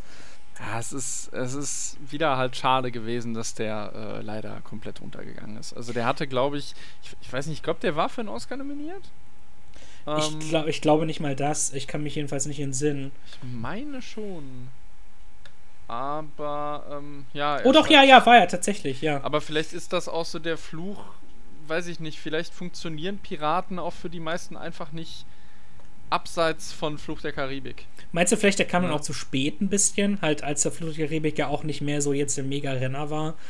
Oder einfach die meisten wussten nicht genau. Weil nämlich, ich glaube, die haben wirklich auch versucht, weil die haben ja dort einige Leute drin, die dann auch bekannt waren zu der Zeit, also wo die dann auch wirklich mit dem Casting so ein bisschen das versucht haben, wettzumachen. Also wenn du dann so jemanden hast wie Hugh Grant und Martin Freeman und so, also ich glaube, die haben dann auch wirklich versucht, halt alle möglichen Leute glücklich zu machen, was auch dann was eben diesen Appeal angeht, aber das hat dann wohl irgendwie nicht ganz funktioniert. Aber ich denke mir, bei mir ist einfach immer wichtig, Hauptsache der Film ist gut, Hauptsache der Film ist lustig. Ja, also. Und er ist mega lustig. Also das ist. Der ist schon, also. Ich finde, der wird auch jedes Mal ein Stück weit besser tatsächlich. Ja, und die tolle Song, ich mag die Songauswahl total gerne. Also ich meine, die benutzen da diese ganzen modernen Songs, die benutzen sowas wie London Calling. Der Film hat mich zum London Calling-Fan gemacht. Und verschiedene andere Songs. Und auch einer der Scenes, die in dem Film ist ja Mr. Bobo, der Affe. Oh, stimmt. Ja, über den haben wir noch gar nicht geredet. Ja. Der Affenbutler von Charles Darwin, den er antrainiert hat, durch Cue-Cards zu kommunizieren. Und das sind mit Abstand die besten Gags, diese Karten, die er benutzt. Ja. Vollste Zustimmung, wirklich. Also, ich müsste, ist noch gar nicht so lange her, ich habe ja, da kommen wir ja gleich dann zu, ich habe ja Early Man geguckt und direkt danach den tatsächlich nochmal, weil ich dann irgendwie auf dem Claymotion zu kurz war. Irgendwann muss ich mir die Piraten noch mal ansehen. Den habe ich tatsächlich nicht selber, den hat meine Mutter, glaube ich, auf Blu-ray. Ich kann mich noch erinnern, also ich habe ihn im Kino verpasst und gesehen habe ich den, glaube ich, das erste Mal dann tatsächlich daheim. Da gab es noch hier Love-Film gab es da noch, wenn du das noch kennst. Also, das war dieses Netflix-Modell, dieses ursprüngliche Modell von Netflix halt von ich Amazon. kann mich noch erinnern. Ja. Ne? Das wurde dann auch, ich glaube, vor 3 Jahren wurde das eingestampft, weil es halt nichts mehr brachte. Ich fand das gar nicht schlecht, muss ich sagen. Ja, das haben wir ein paar Mal benutzt, weiß ich noch. Und da habe ich den halt drüber bekommen und irgendwann haben wir uns den dann doch gekauft, weil der halt schon wirklich, also der sieht auch auf Blu-ray, sieht der unglaublich gut aus. Die Farben, diese Details und eben auch wieder diese flexible Realität. Und zum Beispiel, wenn er rückwärts mit dem Schiff einparkt, dann hörst du Boop, Boop. Ja, dem gelingt es auch wirklich schön, so zeitgeistigere Gags mit einfließen zu lassen. Nämlich auch mein Bruder, der Bruder, der direkt nach mir kommt, den stört es wahnsinnig, wenn bestimmte Filme sowas machen, wenn sie quasi die Realität der Zeit brechen. Aber in diesem Fall funktioniert es so gut und er findet das dann auch sehr lustig. Einfach diese Modernisierungen, die passen hier so gut rein. Ich habe jetzt auch, Moment, ich gucke gerade mal nach, ich glaube, er hat gegen Dings verloren. Gegen Merida. Ja, gegen Merida. Ja gut, da muss man sagen, also Merida ist von der Story her ähnlich einfach wie der, würde ich sogar sagen. Ja, aber einfach so viel weniger kreativ einfach. Der hat nur gewonnen, weil es Pixar ist. Ja, das wobei man muss... Weil da war auch Rise of the Guardians war da Konkurrenz. Ja, stimmt. Ja, und aber der war so viel besser. Aber die Dings, ja, ich weiß nicht, vielleicht hat Merida auch in erster Linie wegen der Technik gewonnen, weil man muss sagen, der sieht halt wirklich atemberaubend aus. Ja, also aber mehr halt auch nicht. Die Highlands, das Haar von ihr, das ist schon wirklich ein Meilenstein gewesen an der Stelle. Ist schon beeindruckend sieht er aus, aber halt, ich war so wütend, als der gewonnen hat, gegen alle anderen Nominierten, die so viel mehr verdient haben, auch Ralf Reichts. Ralf Reichts hätte es mehr verdient als Merida in dem Jahr, aber ich hätte es halt am allerersten, hätte ich es halt Legende der Wächter gegönnt. Nee, Quatsch, nicht Legende der Wächter, Hüter des Lichts. Legende der Wächter ist der Eulenfilm von Zack Snyder. Hüter des Lichts war ja Legende der Wächter. Moment, das ist der Zack Snyder-Film, oder? Genau. Ja gut, die kann man auch ein bisschen verwechseln, bis auf dass der Zack Snyder-Film halt, naja, das ist ein anderes Thema. Ja, ganz genau. Aber der war der ist auch vollkommen untergegangen in dem Fall.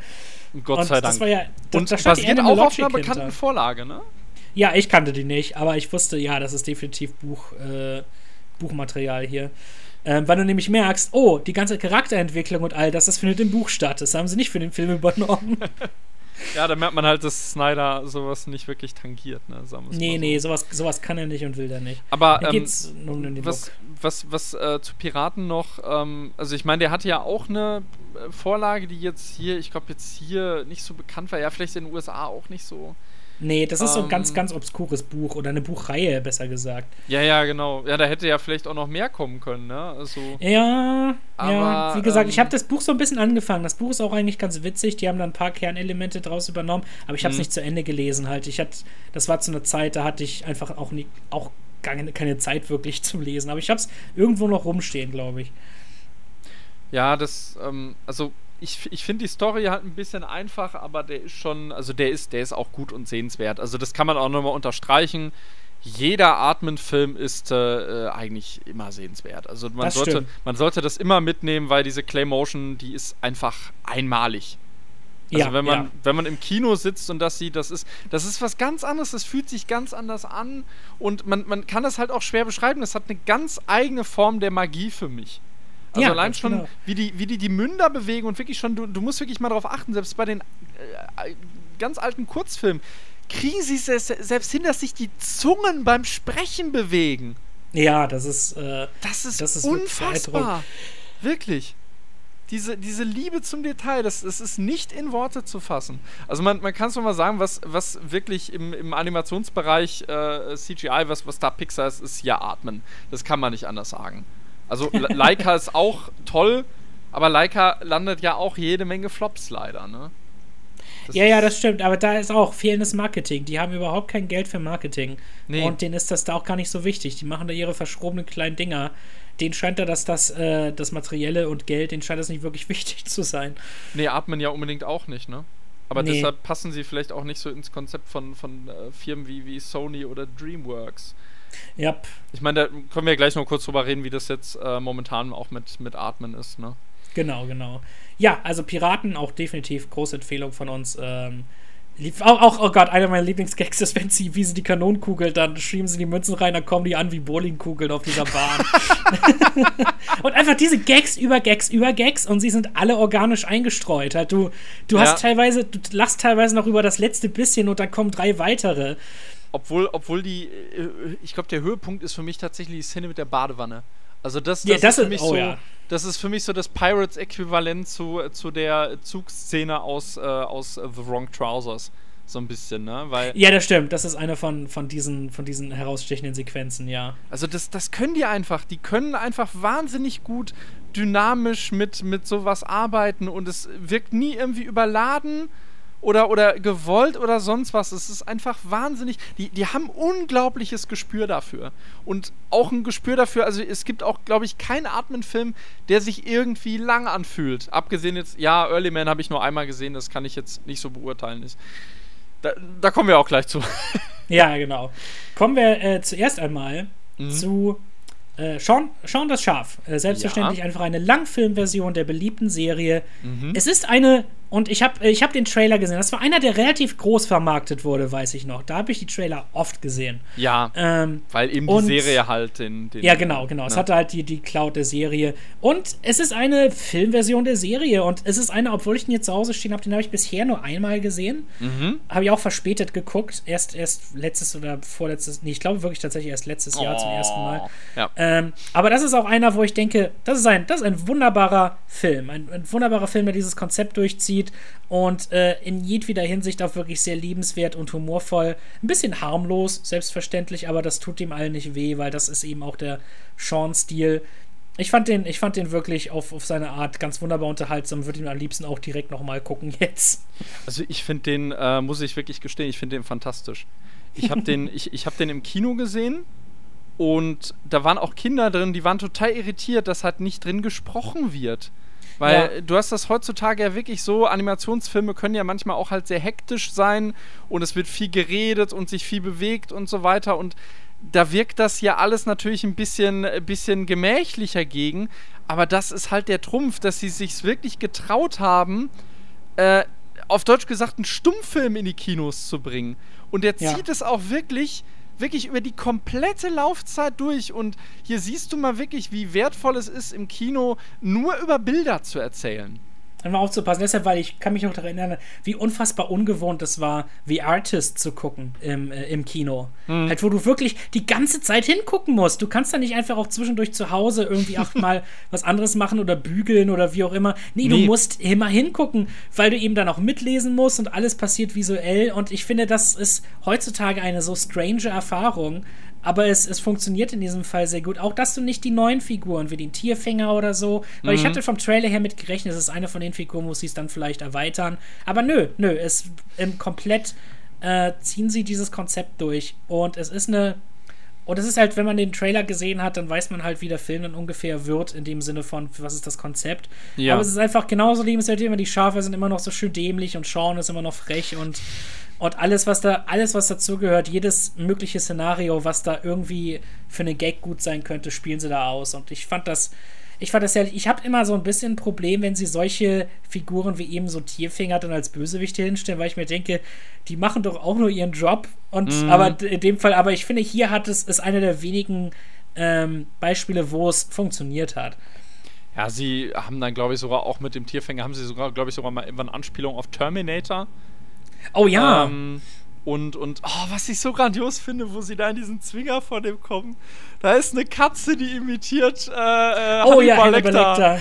Oh mein Gott, das ist so. Oder generell also man muss ja sagen, also die Prämisse ist ja relativ gewöhnlich eigentlich für eine Serie, die halt ins Kino kommt, dass man halt aus dem gewohnten, aus der gewohnten Umgebung die Figuren herausreißt, in dem Fall halt vom Bauernhof und dann in die Stadt versetzt.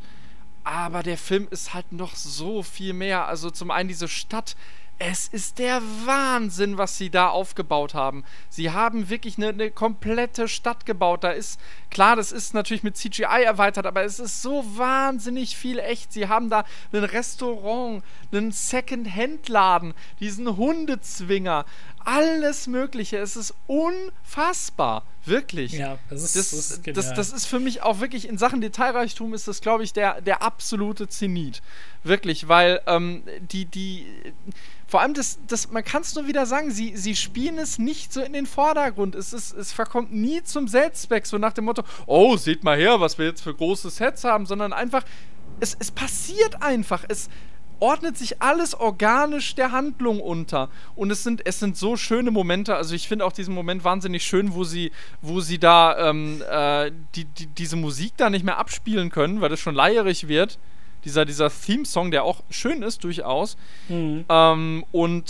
Wie sie dann halt so diesen Schaf-A-Cappella-Chor machen. Für den Timmy. Das ist so grandios, vor allem wie dann auch einer so ein kaputtes Fahrrad nimmt und förmlich damit Gitarre spielt. Ja, das ist so schön. Der ist, der hat auch, der hat seinen Oscar bekommen. Den hat er auch verdient und ich freue mich tatsächlich wirklich auf die Fortsetzung. Also ob der jetzt eine Fortsetzung braucht, ist einmal dahingestellt. Aber sie scheinen es wirklich wieder genauso durchzuziehen wie beim ersten Teil. Und ich freue mich da einfach drauf. Also den Oscar bekommen hat er nicht, nur nominiert war er. Bist du sicher? Ich meine, er hat den bekommen. Bin mir ganz sicher. Nee. Der hat verloren. Stimmt, der hat nur eine Nominierung gehabt. Ja, verloren gegen Alles steht Kopf. Okay, in dem Sinne fair verloren. Ja, gut, das ist aber für mich wirklich also angenommen, ich müsste jetzt diese Entscheidung wählen, das wäre für mich die sadistischste Wahl schlechthin, weil, gut, Alles steht Kopf ist klar der bessere Film, aber es sind beides so fantastische Filme auf ihre Weise. Sind beides tolle Filme und ich meine, schon das Schaf war schön. Ja. Dann kommen wir der kam dann 3 Jahre später, Early Man oder Steinzeit bereit. Das ist einer, wo ich dann halt von Anfang an wusste, den werde ich mir aufsparen, bis ich auf Englisch gucken kann, weil ich habe Palina Roczynski im Cast gesehen, wusste sofort Nope. Und da wusste ich halt sofort, nein, das macht alles kaputt. Und habe dann auf die Blu-ray gewartet, habe den dann mit meiner Familie geguckt. Und wir haben uns, ich habe ihnen gesagt, bitte, wir müssen ihn auf Englisch gucken, bitte, haben sie gesagt, okay, gut, und dann auch mit Untertiteln. Und echt, wir haben uns alle weggelacht. Also es ist ich finde, es ist ein wirklich schöner, klassischer Aardman-Film mit einigen der genialsten Casting-Einfälle auch bisher, die sie hatten. Und es tut mir in der Seele weh, dass du halt nicht so eine schöne Erfahrung mit ihm hattest, aber wo ich dir halt unbedingt nochmal ans Herz lege, guck ihn bitte nochmal auf Englisch. Ja, also vielleicht hat der Film bei mir irgendwie auch ein schlechtes Karma, weil, das kann ich ja mal kurz erwähnen, ich sollte den eigentlich ursprünglich in der Pressevorführung sehen und die wurde dann aber um 2 Stunden vorverlegt und es rollte auf Deutsch gesagt gerade noch der Abspann durch, als ich ankam. Scheiße. Laut den Angestellten da, also ich bin nicht in den Saal gekommen oder was, aber die meinten, ja, der läuft halt gerade zu Ende und so, ja, sehr schön. Und da wäre der halt auch im O-Ton gewesen und im O-Ton muss man den auch, glaube ich, wirklich sehen, weil wir haben da wirklich, weiß nicht, wen haben wir da? Eddie Redmayne in der Hauptrolle, Tom Hiddleston, Macy Williams aus Game of Thrones, kennt man die ja. Timothy Spall, Miriam Margolyes auch wieder, die man ja auch schon Alles steht Kopf hatte. Mark Williams, also es ist schon ein toller Voice-Cast. Und Nick Park selbst, Regisseur Nick Park als das Schwein. Stimmt. Auch wieder so ein hässlicher Stummfilm-Charakter eigentlich wieder. Ähnlich wie dieser Hund in dem Sean-Film. Genau. Und auch in dem Wallace und Gromit-Film. Ja, mehr oder weniger eigentlich auch mit Sean so ein bisschen dann, ne? Zumindest in den Kurzfilmen, ne? Oder Ja, mit genau. Hutch, dem Kaninchen in dem Kinofilm von Wallace und Gromit. Also ich muss dem Film nochmal eine zweite Chance geben. Aber ich muss ganz ehrlich sagen, mich hat der leider echt enttäuscht beim ersten Mal. Ich weiß nicht, woran es lag. Vielleicht liegt es auch daran, dass ich mit diesem ganzen Fußballplot überhaupt nichts anfangen konnte. Und ich verstehe das, aber für mich war da halt wirklich so die Enttäuschung, weißt du hast wirklich 10 Jahre auf einen neuen Nick Park-Film gewartet, nach Wallace und Gromit auf Leben und Brot, und dann kriegst du halt das. Und ich weiß nicht, ich fand die Story wahnsinnig flach einfach.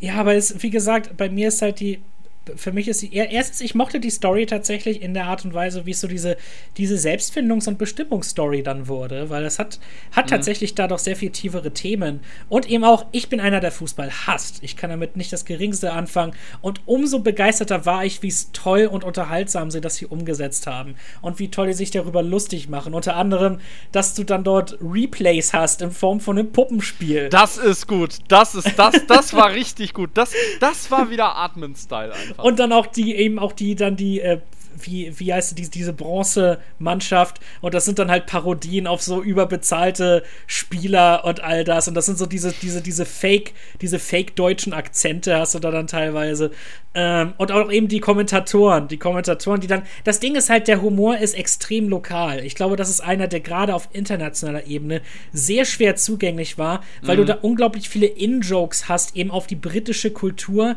gerade was Fußball angeht, und die Kommentatoren, die da auftauchen, das sind ganz, ganz gezielte Parodien auf bestimmte Fußballkommentatoren aus England. Aber die funktionieren auch. Welche? Ja, das sind, glaube ich, echte Kommentatoren oder sowas. Das ist jemand, der die nachgemacht hat. Okay. Rob Brydon, der spielt auch die Taube, diese Nachrichtentaube. Ach so, was okay. auch einer der besten Gags ist, finde ich. Und eben, weil ich mag den ganzen, weil Timothy Spall, der hat ja in Chicken Run schon einen der Ratten gesprochen. Und hier kehrt er dann eben zum ersten Mal wieder zurück zu Aardman. Und ich finde einfach das gesamte Casting im Original genial. Also Maisie Williams unerkennbar. Halt, wo ich mir denke, was hat die da mit ihrer Stimme gemacht? Der Akzent ist da bei ihr auch so fantastisch. Aber wer eben hier mit dem Film wegrennt, ist Tom Hiddleston. Ja, Tom Hiddleston im Original hast du den halt mit diesem fake-französischen Akzent, und die beste Szene, meine Familie, wir mussten das einmal zurückspulen, meine Familie ist vom Sofa gefallen vor Lachen. Die Szene, wenn dann halt das Schwein Hocknock so tun muss, als wäre er der Masseur. Und dann auch mit der Harfe spielt, und dass sie so sie haben sich totgelacht. Das ist so gut. Und die ganzen, weiß nicht, auch diese ganzen modernen Gags wiederum, es ist, das ist einer von denen halt auch, die gucke ich mir immer noch gerne an, weil, wie gesagt, auf Englisch ist der fantastisch, und auch die Technik in diesem Film hier ist auch wieder fantastisch. Du hattest da einiges an Greenscreen-Arbeit außerdem. Das hat man auch gesehen durchaus, ne? Ja, aber es ist wieder auch ganz viel Detailreichtum. Du hast richtig geile Hintergrund-Gags, halt so das mit dem Zebrastreifen, und im Hintergrund siehst du dann ein Schild, da steht Jurassic Park. Ja, genau, wollte ich gerade sagen, ja. Aber es ist in so vielerlei Hinsicht, also das ist einer, wo ich wirklich sehr viel gelacht habe, den ich aber auch zwischendurch richtig herzlich fand. Und hier die Musik von Harry Gregson Williams und Tom Howe ist auch fantastisch. Das war einer meiner Lieblingsscores von 2018.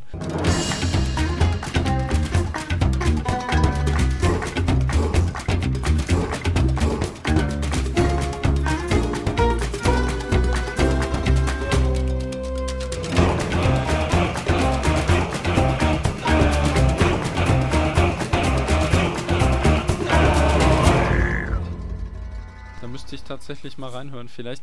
Ich werde ihm nochmal eine neue Chance geben. Also der ist ja, glaube ich, auch, klar, der ist auf Amazon Prime, weil der nämlich irgendwie auch von Amazon, glaube ich, kofinanziert wurde. Stimmt, ja, das war auch Studiokanal oder so, war mit einer der weil ich glaube, das war schon bei Schauen das Schaf, wo sie, glaube ich, auch ein bisschen mehr Freiheit haben inzwischen, weil du hast hier nicht diesen globalen Anspruch, wie wenn der Film jetzt vielleicht unter Sony entstanden wäre. Da hätten die einige Stipulations gehabt oder sowas. Nee, castet das oder bringt das mit rein. Deshalb ist dieser Film vielleicht dann ein bisschen schwerer zugänglich für einige, aber bei mir hat er genau den richtigen Nerv getroffen. Ich fand den ganz, ganz wundervoll. Wie gesagt, im Deutschen der Einzige, der da funktioniert, ist Kaya Jana, der das alles ganz gut rüberbringt. Der spricht ja die Tom Hiddleston-Rolle.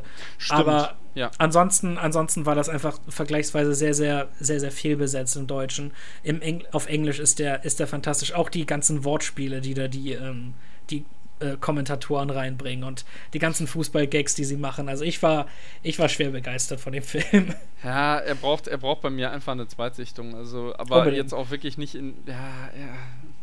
Ich weiß nicht, der hat bei mir so ein richtig, richtig übles Mähgefühl hinterlassen, dieser Film. Du hast den zu sehr irgendwie, ich glaube, du hast dich zu sehr drauf gefreut im Vorfeld.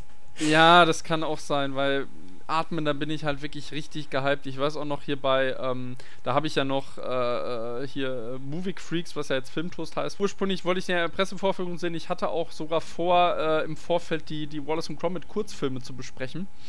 Und dann war ich aber halt wirklich so genervt, frustriert und sonst was, weil ich bin halt wirklich komplett umsonst nach Düsseldorf gefahren dafür. Das ist echt scheiße. Und die Fahrten werden ja auch nicht übernommen. Ja. Ja. Und dann dachtest du, all dieses Warten, all dieser Stress dann für das und dann bist du nicht so richtig, ich kann gut verstehen, dass das dann also blöder klar, Faktor ist. das sollte natürlich nicht irgendwie die Wahrnehmung vom Film überstrahlen. Ich meine, es war ja auch eine ganze Zeit lang dann schon her. Ich glaube, es war ungefähr genau ein Jahr her, also ein Jahr später, dass ich den dann jetzt auf Amazon Prime gesehen habe. Ja, der hat doch ewig gebraucht, um auf DVD rauszukommen. Ich war da so wütend. Ja, das dauert halt, bei Filmen aus Großbritannien dauert es grundsätzlich immer ein bisschen länger einfach. So fies. Das ist eigentlich komisch, ne, weil es ja europäische Produktionen sind. Ja, also genau. Ich werde ihm nochmal eine Chance einräumen, nur ich weiß echt nicht wann. Also ja. ich habe ich ja vorhin jetzt. auch gesagt, nein, auf keinen Fall. Da gucke ich mir eher dann nochmal die Piraten an. Den hatte ich ja gesagt, den habe ich umgehend danach geguckt und dann war ich wieder mit Atmen versöhnt, aber irgendwie der hat einfach so ein, ich weiß nicht, der Funke ist einfach nicht übergesprungen bei mir. Ja, es ist so schade halt. Ich finde auch die Songauswahl wundervoll. Ich mag die Story gern. Ich finde das Konzept witzig und das Setting, was sie da mit der Steinzeit machen. Ich finde das einfach alles, bei mir hat das alles sehr gut funktioniert. Das ist dann einfach anders. Ja, ich weiß nicht, vielleicht war ich halt auch so enttäuscht, dass irgendwie dann doch alles sehr auf diesem Fußballplot zulief. Das kann es auch sein. Ja, ich glaube, das war auch etwas, was aus dem Marketing ferngehalten wurde. Weil die Angst hatten, dass das dann bei dem amerikanischen Publikum nicht greift. Die haben das ziemlich gut versteckt in den Trailern, das mit dem Fußball. Ja, ich hatte mich da so halt drauf gefreut, dachte ich mir so, meine Güte, Nick Park macht nach 10 Jahren wieder einen Film, ne? Und dann seine erste Solo-Regiearbeit vor allem im Langfilmbereich. Ja, ich weiß auch nicht, vielleicht hängt das irgendwie auch, ich meine, bei den anderen war ja immer, ich glaube, noch jemand anderes dabei. Genau, Steve Box war ja oder bei Peter, den genau, und Peter Lord dann bei Chicken Run. Genau. Keine Ahnung, also ich meine, Nick Park ist hochtalentiert. Ja, und ja. So von der Grundidee her ist es auch gar nicht mal unbedingt schlecht gewesen. Nur irgendwas hat mir gefehlt. Ich weiß es auch nicht mehr. Wie gesagt, da haben wir halt zwei verschiedene Sichtweisen, weil bei mir hat es eben alles ganz toll funktioniert. Er braucht eine Zweitsichtung einfach.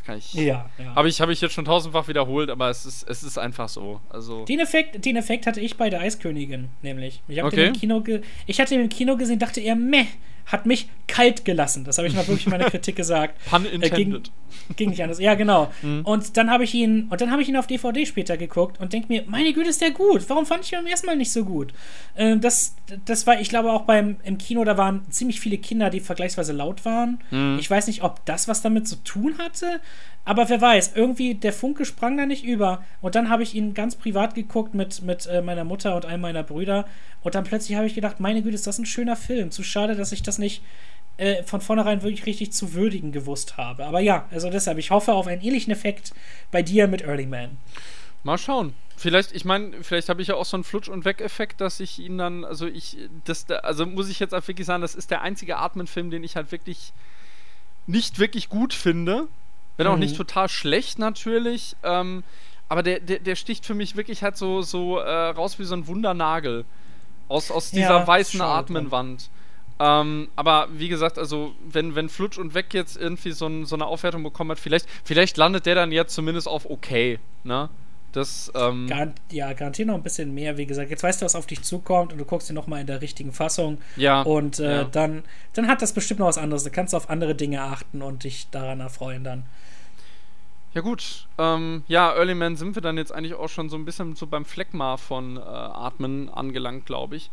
Weil der war ja, Sinne, müsste ich mal kurz gucken, der war international ein ziemlicher Flop. Der ist ja kaum irgendwo gelaufen, ne? Ja, genau. Dadurch ist dann Atmen jetzt, also ich meine, von Sony haben sie sich dann ja auch jetzt schon getrennt. Das war ja schon lange vorher, ja. Genau, und ich hatte, der hat halt wirklich, also Budget steht jetzt hier nicht auf Box Office Mojo, aber weltweit hat er gerade mal 54 Millionen eingespielt. Das ist echt großer Mist. Und Domestic in den USA 8 Millionen. Also das ist schon... Das habe ich mir gedacht halt. Wow. Nobody in the US cared. Das ist klar. Ja gut, es ist ein sehr englischer Film tatsächlich, der sich auch, glaube ich, woanders nicht so gut vermarkten lässt. Auch in dem Sinne, weil nämlich, ich denke dann auch Mund-zu-Mund-Propaganda, wo sie dann sagen, die spielen ja diesen Sport, den wir nicht verstehen. Mhm. Und ja. Ja, und Fußball hat sich in den USA nie wirklich durchgesetzt. Das ist... Richtig, das meine ich halt. Da kommt halt eins zum anderen. Aber was jetzt halt sehr traurig ist, also klar, ich habe Early Man jetzt auch verschmäht, aber was halt sehr traurig ist, dass Atmen dadurch jetzt schon ziemlich... Das hat denen schon sehr wehgetan, dass der überhaupt nicht angekommen ist. Und ich habe jetzt Hoffnung für den zweiten Sean das schafft, weil ich glaube, der war ja vergleichsweise sehr beliebt und dann auch irgendwie erfolgreich. Und, der wird ich könnte mir gut vorstellen, dass da wieder mehr. Und die werden sich in irgendeiner Form garantiert aber was interessant ist, ich weiß nicht, ob du das gehört hast, weil, also ich glaube, nach dem Flop von Early Man ging es, glaube ich, darum, dass, dass man halt die Firma hätte verkaufen müssen. Und soweit ich weiß, also sonst soll man mich bitte korrigieren, soweit ich weiß, haben sie statt die Firma zu verkaufen, es jetzt so gemacht, dass keiner mehr der Eigentümer ist. Also allen Angestellten gehört jetzt die Firma. Ha. Ich weiß nicht genau, wie man das nennt, jetzt irgendwie im marktwirtschaftlichen Fachjargon oder was auch immer. Anarchie? Könnte gut sein. Ja, aber das ist schon irgendwie cool, ne? Irgendwie Und so werden sie jetzt vielleicht auch tatsächlich dann überleben. Ich meine, Leica hat ja ähnliche Probleme, seine Sachen an den Mann zu kriegen. Ja, weil Leica hatte ja auch einen der Leute von Nike irgendwie, so einen der Vorsitzenden von Nike als Geldgeber. Mhm. Weshalb da, glaube ich, nicht wirklich ein Problem. Aber soviel ich weiß, haben die jetzt einen der großen Geldgeber verloren. Das stand vor kurzem in den News. Also, Leica hat jetzt irgendwie einen der großen Finanziers verloren. Oh weh. Ja, das was mir auch, ich habe nämlich bei einer Kritik von, hatten wir beide die zusammen gemacht? Oder mit wem? Ja, genau. Nee, mit Stu hattest du die, glaube ich. Mit Stu, genau, ja. Ich hab den nicht gesehen, nee, schade.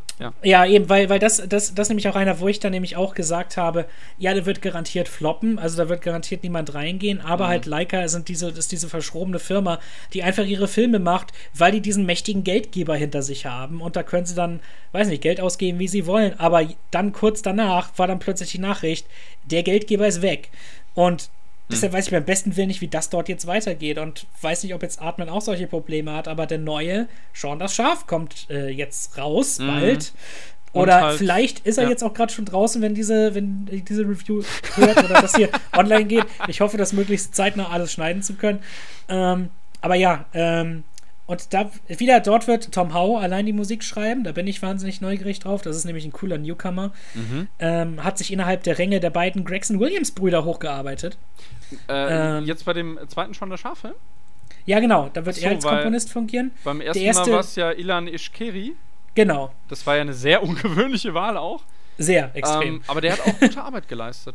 Hat er auf jeden Fall. Aber Tom Howe ist ein toller Newcomer. Sehr vielversprechend. Wie gesagt, er hat zusammen mit Harry Gregson-Williams Early Man gemacht. Der hat für Rupert Gregson-Williams ergänzende Musik geschrieben zu Wonder Woman. Und außerdem war er lustigerweise der Komponist von dem Film Professor Marston and the Wonder Woman. Okay. Was ein Film über den Erfinder von Wonder Woman ist. Und sonst auch ein paar kleinere Projekte hier und da. Und das ist ein cooler Komponist auf jeden Fall. Und ich wünsche ihm alles nur erdenklich Gute, dass der da was Cooles macht mit dem zweiten Shaun das Schaf-Film, den ich hoffentlich in irgendeiner Form im Kino werde sehen können, weil es dort ja auch von wegen Synchro egal ist. Ja, ich hoffe, dass ich da auch eine PV kriege, dass wir den vielleicht sogar dann zusammen beim Telestammtisch besprechen können.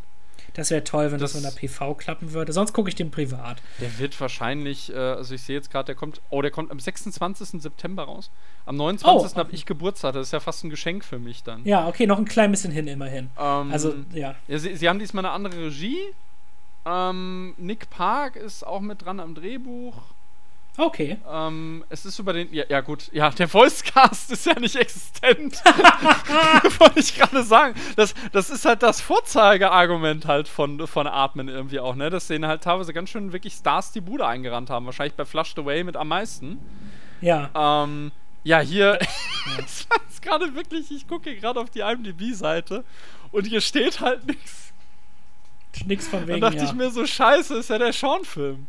Du hast da allenfalls so diese inzidente Stimme von wegen, so in der Art. Ja, mehr ist da ja nicht. Das eben, ist ja, genau, das aber war's schon. Das kann ja sonst jemand machen. Ja, das ist ja das Schöne daran, das macht's ja aus.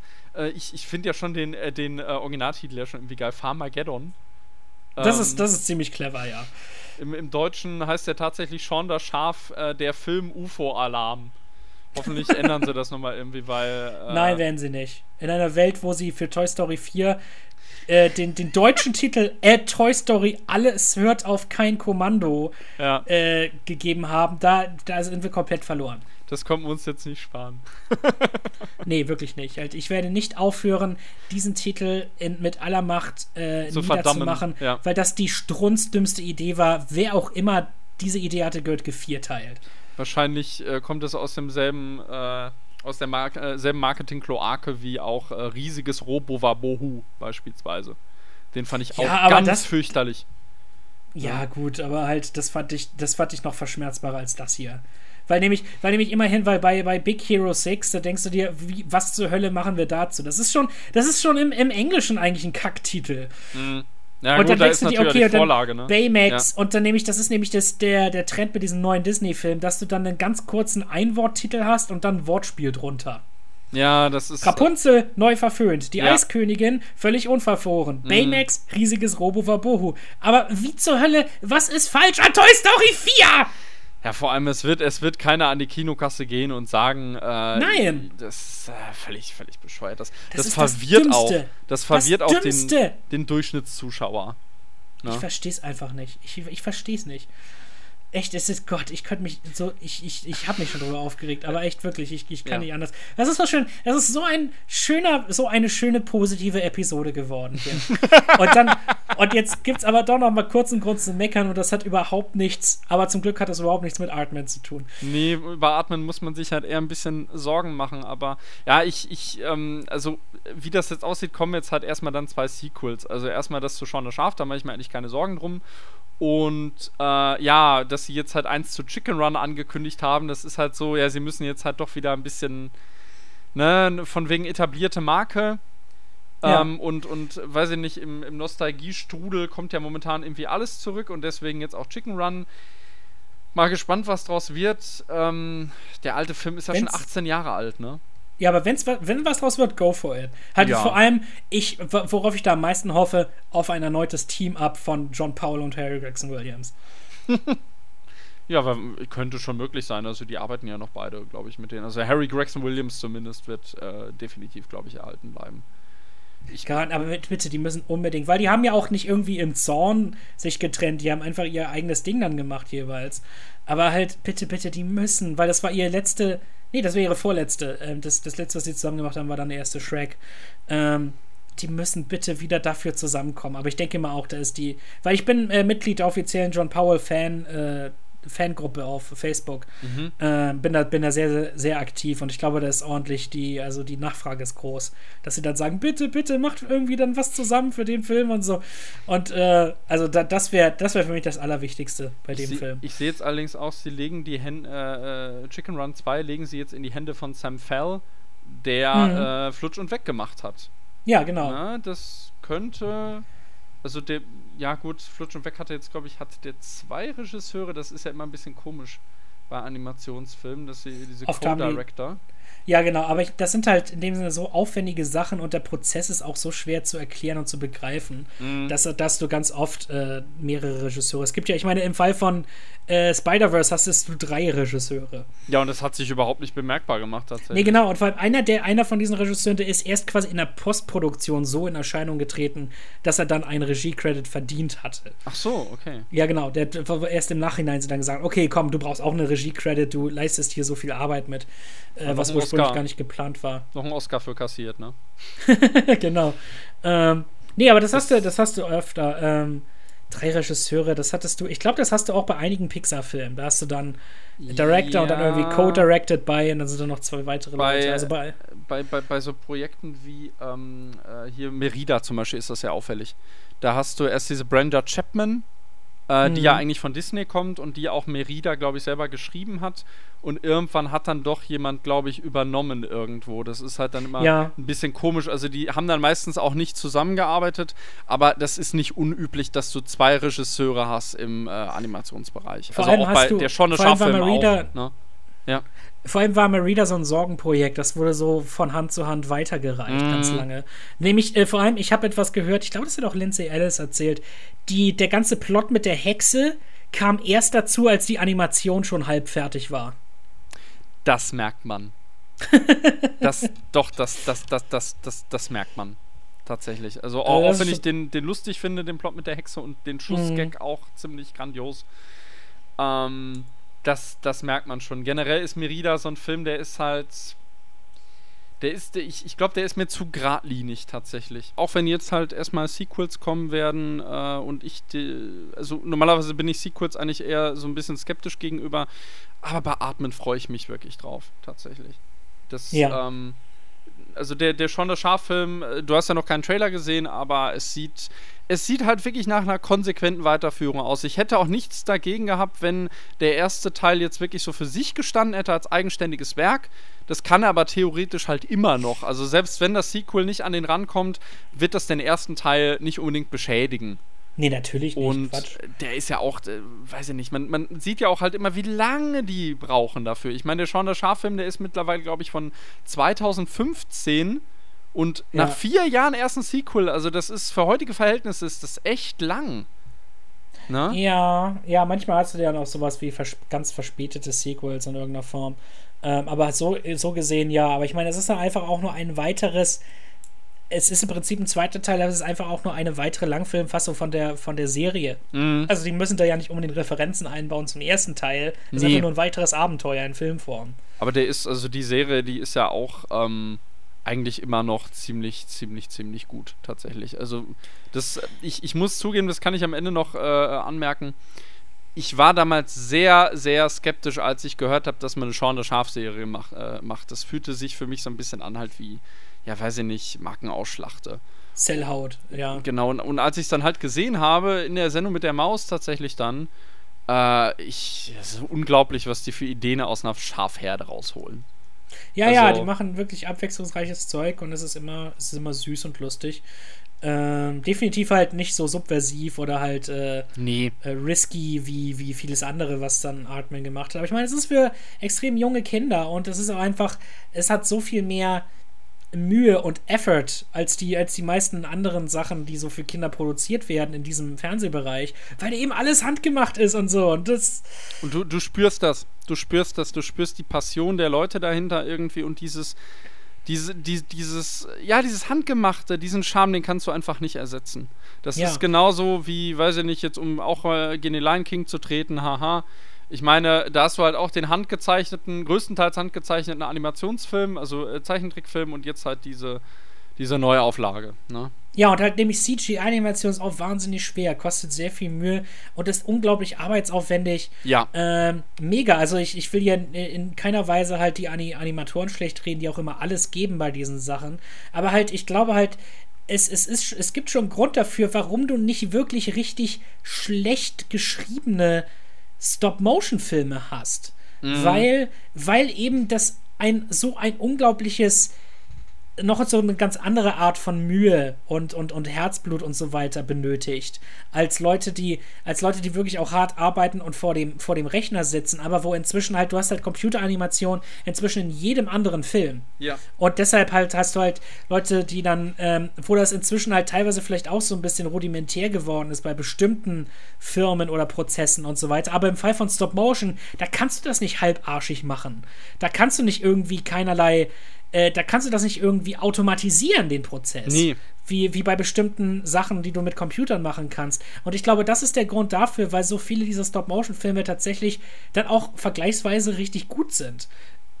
Ja. Ja, kann ich unterstreichen auf jeden Fall. Also halt die Liebe zum Detail ist dann nochmal anders. Also klar, natürlich hast du auch beides hat seine Daseinsberechtigung, aber ich habe halt den Eindruck, dass so handgemachte Animationen, also es ist schon ein Wunder, dass wir sowas wie Laika und Aardman überhaupt noch haben. Ich meine, du hast halt, du hast nicht dieses Trittbrettfahrer wie im Fall von halt solche Arschlöcher, die dann sowas wie Norm of the North produzieren, weil sich niemand, der faul ist, an sowas wie Stop-Motion rantraut. Nö, weil es viel zu arbeitsintensiv und zu knifflig ist, und wenn du sowas noch nie gemacht hast, dann glaube ich, kann dich das richtig, richtig abfucken. Und deshalb, weil nämlich dann ist es für solche Mistkerle, so muss man das einfach sagen, dann wirklich einfach irgendwie so ein ekelhaftes Produkt auszukacken, das dann so in dieser schlechten CGI-Animation ist, weil das eben wirklich an sich dann doch viel weniger Mühe ist, als wenn du dann irgendwie versuchst, etwas in Stop-Motion nachzustellen. Das, und deshalb, weil das klingt immer so, als würde ich dann Leute niedermachen, die Computeranimation machen, weil, wie gesagt, ich kann es nicht oft genug betonen, was für eine Wahnsinnsarbeit das ist und wie kreativ das auch ist und wie lange sowas braucht, aber halt Stop-Motion ist dann nochmal diese vollkommen andere Technik. Es ist ja, das muss man ja auch mal sagen, also das, weiß nicht, ob wir das schon wirklich erörtert hatten, es ist ja im Prinzip eigentlich wie ein Daumenkino. Ja. Ne? Und das hat ja auch eine ganz eigene Art der Faszination, würde ich jetzt mal sagen. Ne? Das ist ja eigentlich so, das ist ja wirklich so eigentlich so die Animation 0.1 und Aardman, das ist, ja, das ist und bleibt eine eigene Welt, das kann man nicht anders sagen. Du erkennst einen Aardman-Film wirklich unter Tausenden, weil er halt wirklich einen ganz eigenen Stil hat, den du auch woanders nicht findest. Also Laika ist ja auch bei aller Liebe, ist ja halt sehr ähnlich dann zu Tim Burtons Stop-Motion-Geschichten. Aber auch im Fall von Box Trolls, da hatte das diesen ganz besonderen Brit-Humor, wo du halt wirklich merkst, und jetzt auch Missing Link, den du noch nicht gesehen hast, da ist es wirklich, das ist die Art von Humor, sowas könnte auch von Aardman produziert werden. Wirklich, wenn du Missing Link guckst, das wirkt fast wie so ein verlorener Aardman-Film, was das Drehbuch und das Konzept und den Humor angeht. Könnte vielleicht sogar sein, ne? Ich meine, die sind ja noch so ein bisschen ich weiß nicht, Missing Link, das ist DreamWorks, ne? Nee, in dem Fall war es 20th Century Fox, der Vertrieb jedenfalls hier. Nee, Universal ist das. Eigentlich Universal, aber der deutsche Vertrieb war, glaube ich, Fox also hierzulande bei Missing Link. Disney, ja. Das wechselt da auch gerade irgendwie. Ja, das ist dann aber auch halt kein gutes Zeichen. Ne? Ich meine, das konntest du dann halt wie Aardman jetzt irgendwie. Also ich dachte auch wirklich, dass die mit Sony jetzt ein bisschen besser zurechtkämen, weil Sony hat denen wohl ziemliche Freiheiten gelassen. Also ich hatte auch in einem Interview, in diesem Interview mit Sproxton hatte ich halt gelesen, wir liefern die Ideen und die Leute und machen das, und die Sony-Leute nehmen es uns dann eigentlich mehr oder weniger einfach nur ab. Also die können die konnten machen, was sie wollen. Ne? Ja, Sony Animation, wie im Fall von After Christmas. Aber Aardman scheint halt auch seine Unabhängigkeit sehr wichtig zu sein. Und es ist halt die Frage, wie lange sie das halt noch durchziehen können. Ne? Also irgendwie... Also deshalb wünsche ich jetzt wirklich Shaun das Schaf alles Gute. Das Problem ist halt nur, dass Shaun das Schaf so groß geworden ist. Also weiß nicht, ob du das so mitbekommen hast, aber das sind ja mittlerweile fast eigene Studios geworden, die Serie zum Beispiel auch produzieren, dann dementsprechend auch den Film. Also wenn Aardman in die Binsen geht, dann wird vielleicht Shaun das Schaf noch übrig bleiben, so rein theoretisch. Aber das wäre dann trotzdem bitter. Ne? Weil Shaun ist halt die etablierte Marke. Mit Chicken Run holen sie jetzt auch halt was Etabliertes wieder zurück, beziehungsweise schließen sich jetzt auch dem Retro-Trend an. Also das kann das werden, das sage ich gar nicht. Ich gucke mir den ersten Chicken Run auch nochmal an. Das war jetzt auch wirklich ein wunderbarer Einstand in diesem Podcast. Ne? Wir reden darüber und den ersten Film habe ich gar nicht gesehen. Also schon gesehen, aber es ist halt wirklich Ewigkeiten her. Ja. Ne? Also da konnte ich auch nicht so viel zu sagen. Das hat man auch, glaube ich, gemerkt. Also ich kann nur sagen, ich habe die Hoffnung, dass Aardman und Laika auch, dass die uns noch erhalten bleiben werden. Trotz dieser... Die sind so ein Fels in der Brandung der allgemeinen Animationsware, die wir so kriegen. Und da gibt es auch eben großartige Sachen. Pixar macht immer noch gutes Zeug. Von Disney kommt immer noch gutes Zeug. Und jetzt eben, Sony hat jetzt eben nach so vielen Jahren der Peinlichkeit tatsächlich überrascht mit Into the Spider-Verse. Sie haben so sehr sogar, dass dann Disney geschlagen wurde bei den Oscars, also. Ja, sie haben ja auch dann jetzt Dings abgeworben, ne? Ich weiß nicht, ob du das mitbekommen hast, den Regisseur von Ralf Reichts oder Zootopia haben sie jetzt abgeworben für Sony Animation. Und ja, weiß ich nicht, wie sich das dann jetzt auf Disney auswirken wird. Ich meine, die haben da jetzt zwar ihr Frozen 2, aber es kann gut möglich sein, dass solche Projekte wie Zootopia dann nicht mehr kommen werden.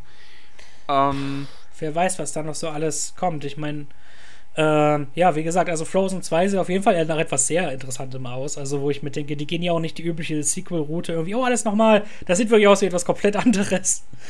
Ja, hoffentlich halt nicht zu sehr anders, weil das ist dann für die Leute halt wieder, das ist was Neues, ne? Das ist dann wieder das aber Problem. Die lieben die Charaktere zu sehr und wenn die Story einnehmend genug ist, dann werden sie das akzeptieren. Ja, die Eiskönigin funktioniert ja auch, muss man ja sagen, die funktioniert ja auch viel über das ganze Merchandise. Das hat ja auch den Film eigentlich überdauert.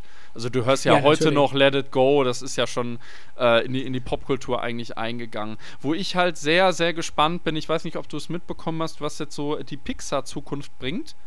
Weil, können wir ja kurz drüber reden, auch wenn wir jetzt hier eigentlich im Atmen-Podcast sind. Aber es ist ja irgendwie trotzdem ganz interessant. Was ich sehr schön finde bei Pixar, dass die sich total irgendwie stemmen gegen den ganzen Sequel-Wahn jetzt plötzlich.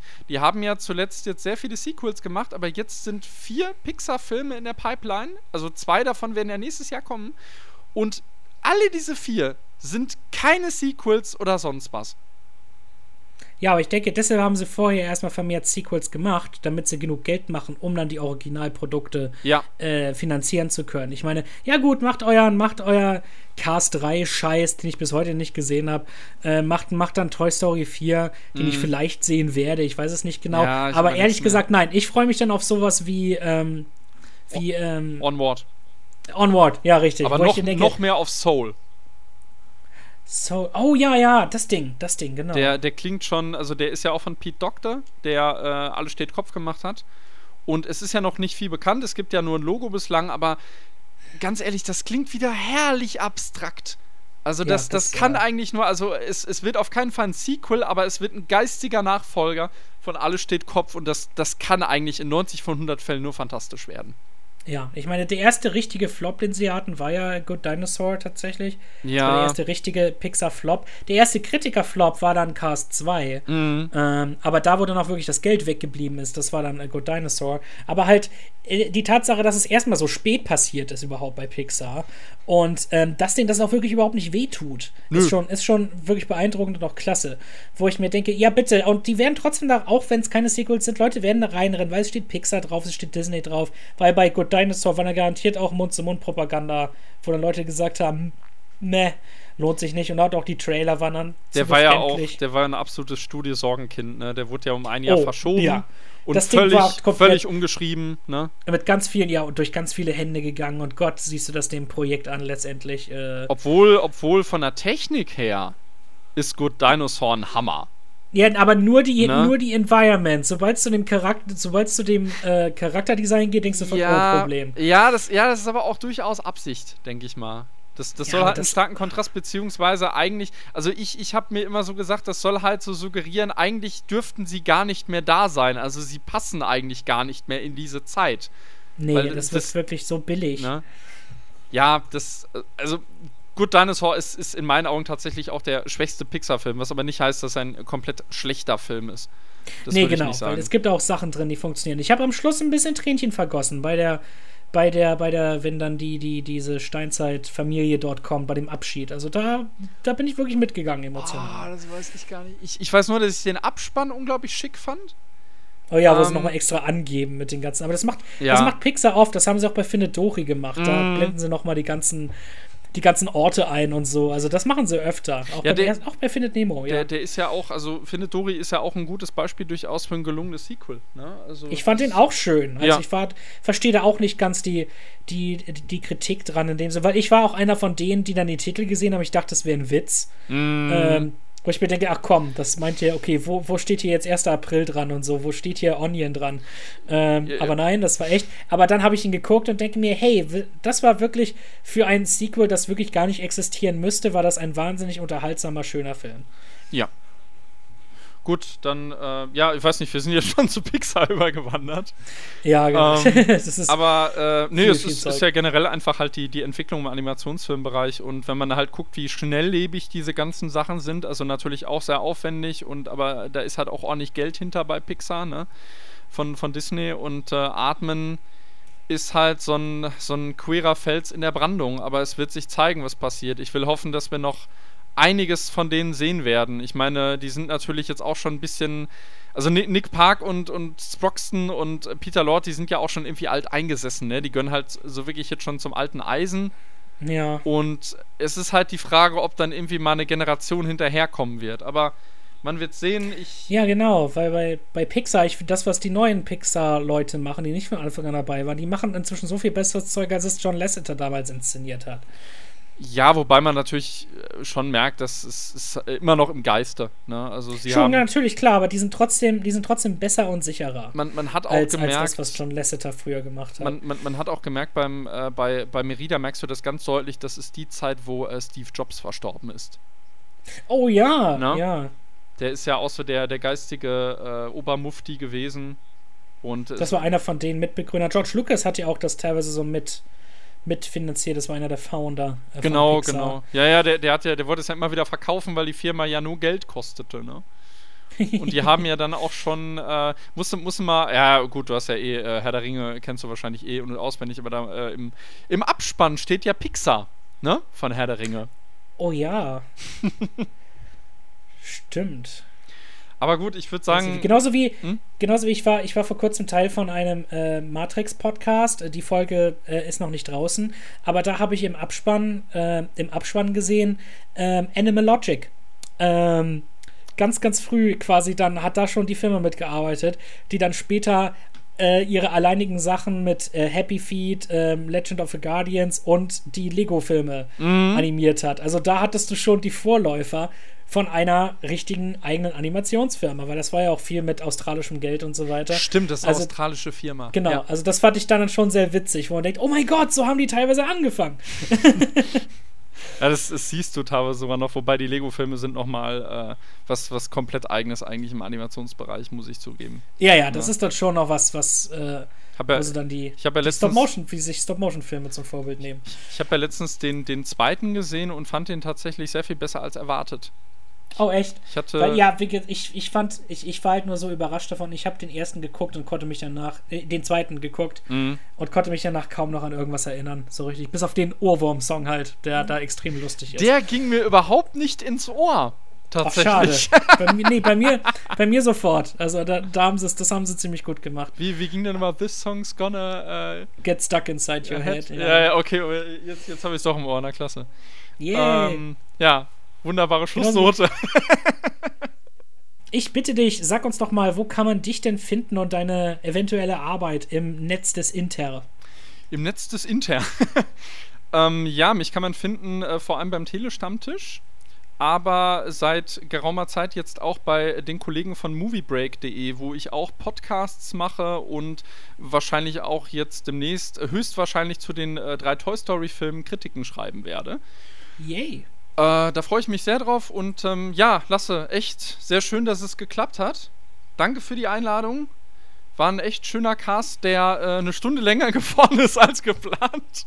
Das stimmt. Ich werde versuchen, einiges zu bearbeiten hier und da. Aber ja, manchmal, wenn zwei Riesenfans wie wir uns über sowas austauschen, man kann nicht erwarten, dass wir uns dann dort kurz fassen können. Mit dir artet es sowieso immer aus. Wie gesagt, wir haben teilweise stundenlange Nachtunterhaltungen gehabt hier. Ja, das war echt exzessiv. Ich war danach auch richtig. Der Tag danach war nicht so schön, sagen wir es mal so. Nee, oh mein Gott, oh ja, das war für mich die pure Folter. Aber Gott hat es sich gelohnt. Mit dir darüber zu quatschen, ist echt immer unglaublich bereichernd, muss ich ganz ehrlich sagen. Kann ich nur zurückgeben. Muss unbedingt öfter Gast sein, wäre auch gerne mal Gast bei dir. Das wäre mega. Bei Movie Break, ja klar. Ja. Vielen, vielen Dank, dass du hier warst. Ich hatte mega viel Spaß. Geht mir auch so. Mich findet ihr natürlich auf Facebook und Twitter. Facebook und Twitter, @LasseVogt. Diesen wunderbaren Podcast hier, Fans About Films, findet ihr auf Soundcloud und iTunes, aber wenn ihr das hört, dann wisst ihr das sowieso schon. Ich betreibe außerdem zusammen mit Lai Perez It's a 90s Christmas Podcast. Der ist im Moment auf einem Hold. Da werden wir jetzt auch eine Folge zu machen, kurz, weil er zieht im Moment um. Da ist einiges an Chaos dabei, aber wir werden hoffentlich pünktlich zur Weihnachtssaison wieder da sein mit neuen Folgen. Findet ihr auf podomatic.com und iTunes. Ich schreibe Soundtrack-Kritiken für scoregeek.wordpress.com. Dort findet ihr auch eine Soundtrack-Kritik zu Early Man, die wahnsinnig enthusiastisch ist. Und mein YouTube-Kanal heißt The Deppert. Außerdem bin ich ebenfalls beim Tele-Stammtisch unterwegs, sehr, sehr viel. Und ab und zu bin ich auch tätig bei Filmtoast. Ja, da haben wir jetzt auch wieder eine neue Podcast-Folge. Die sollte eigentlich inzwischen raus sein, wenn diese Folge hier rauskommt. Schaut da unbedingt vorbei. Das sind tolle, tolle Leute, tolle Fans, sehr enthusiastisch ebenfalls. Wie gesagt, abermals vielen, vielen Dank, dass du hier Gast warst. Und wir enden die Folge mit unserer eigenen kleinen Rendition.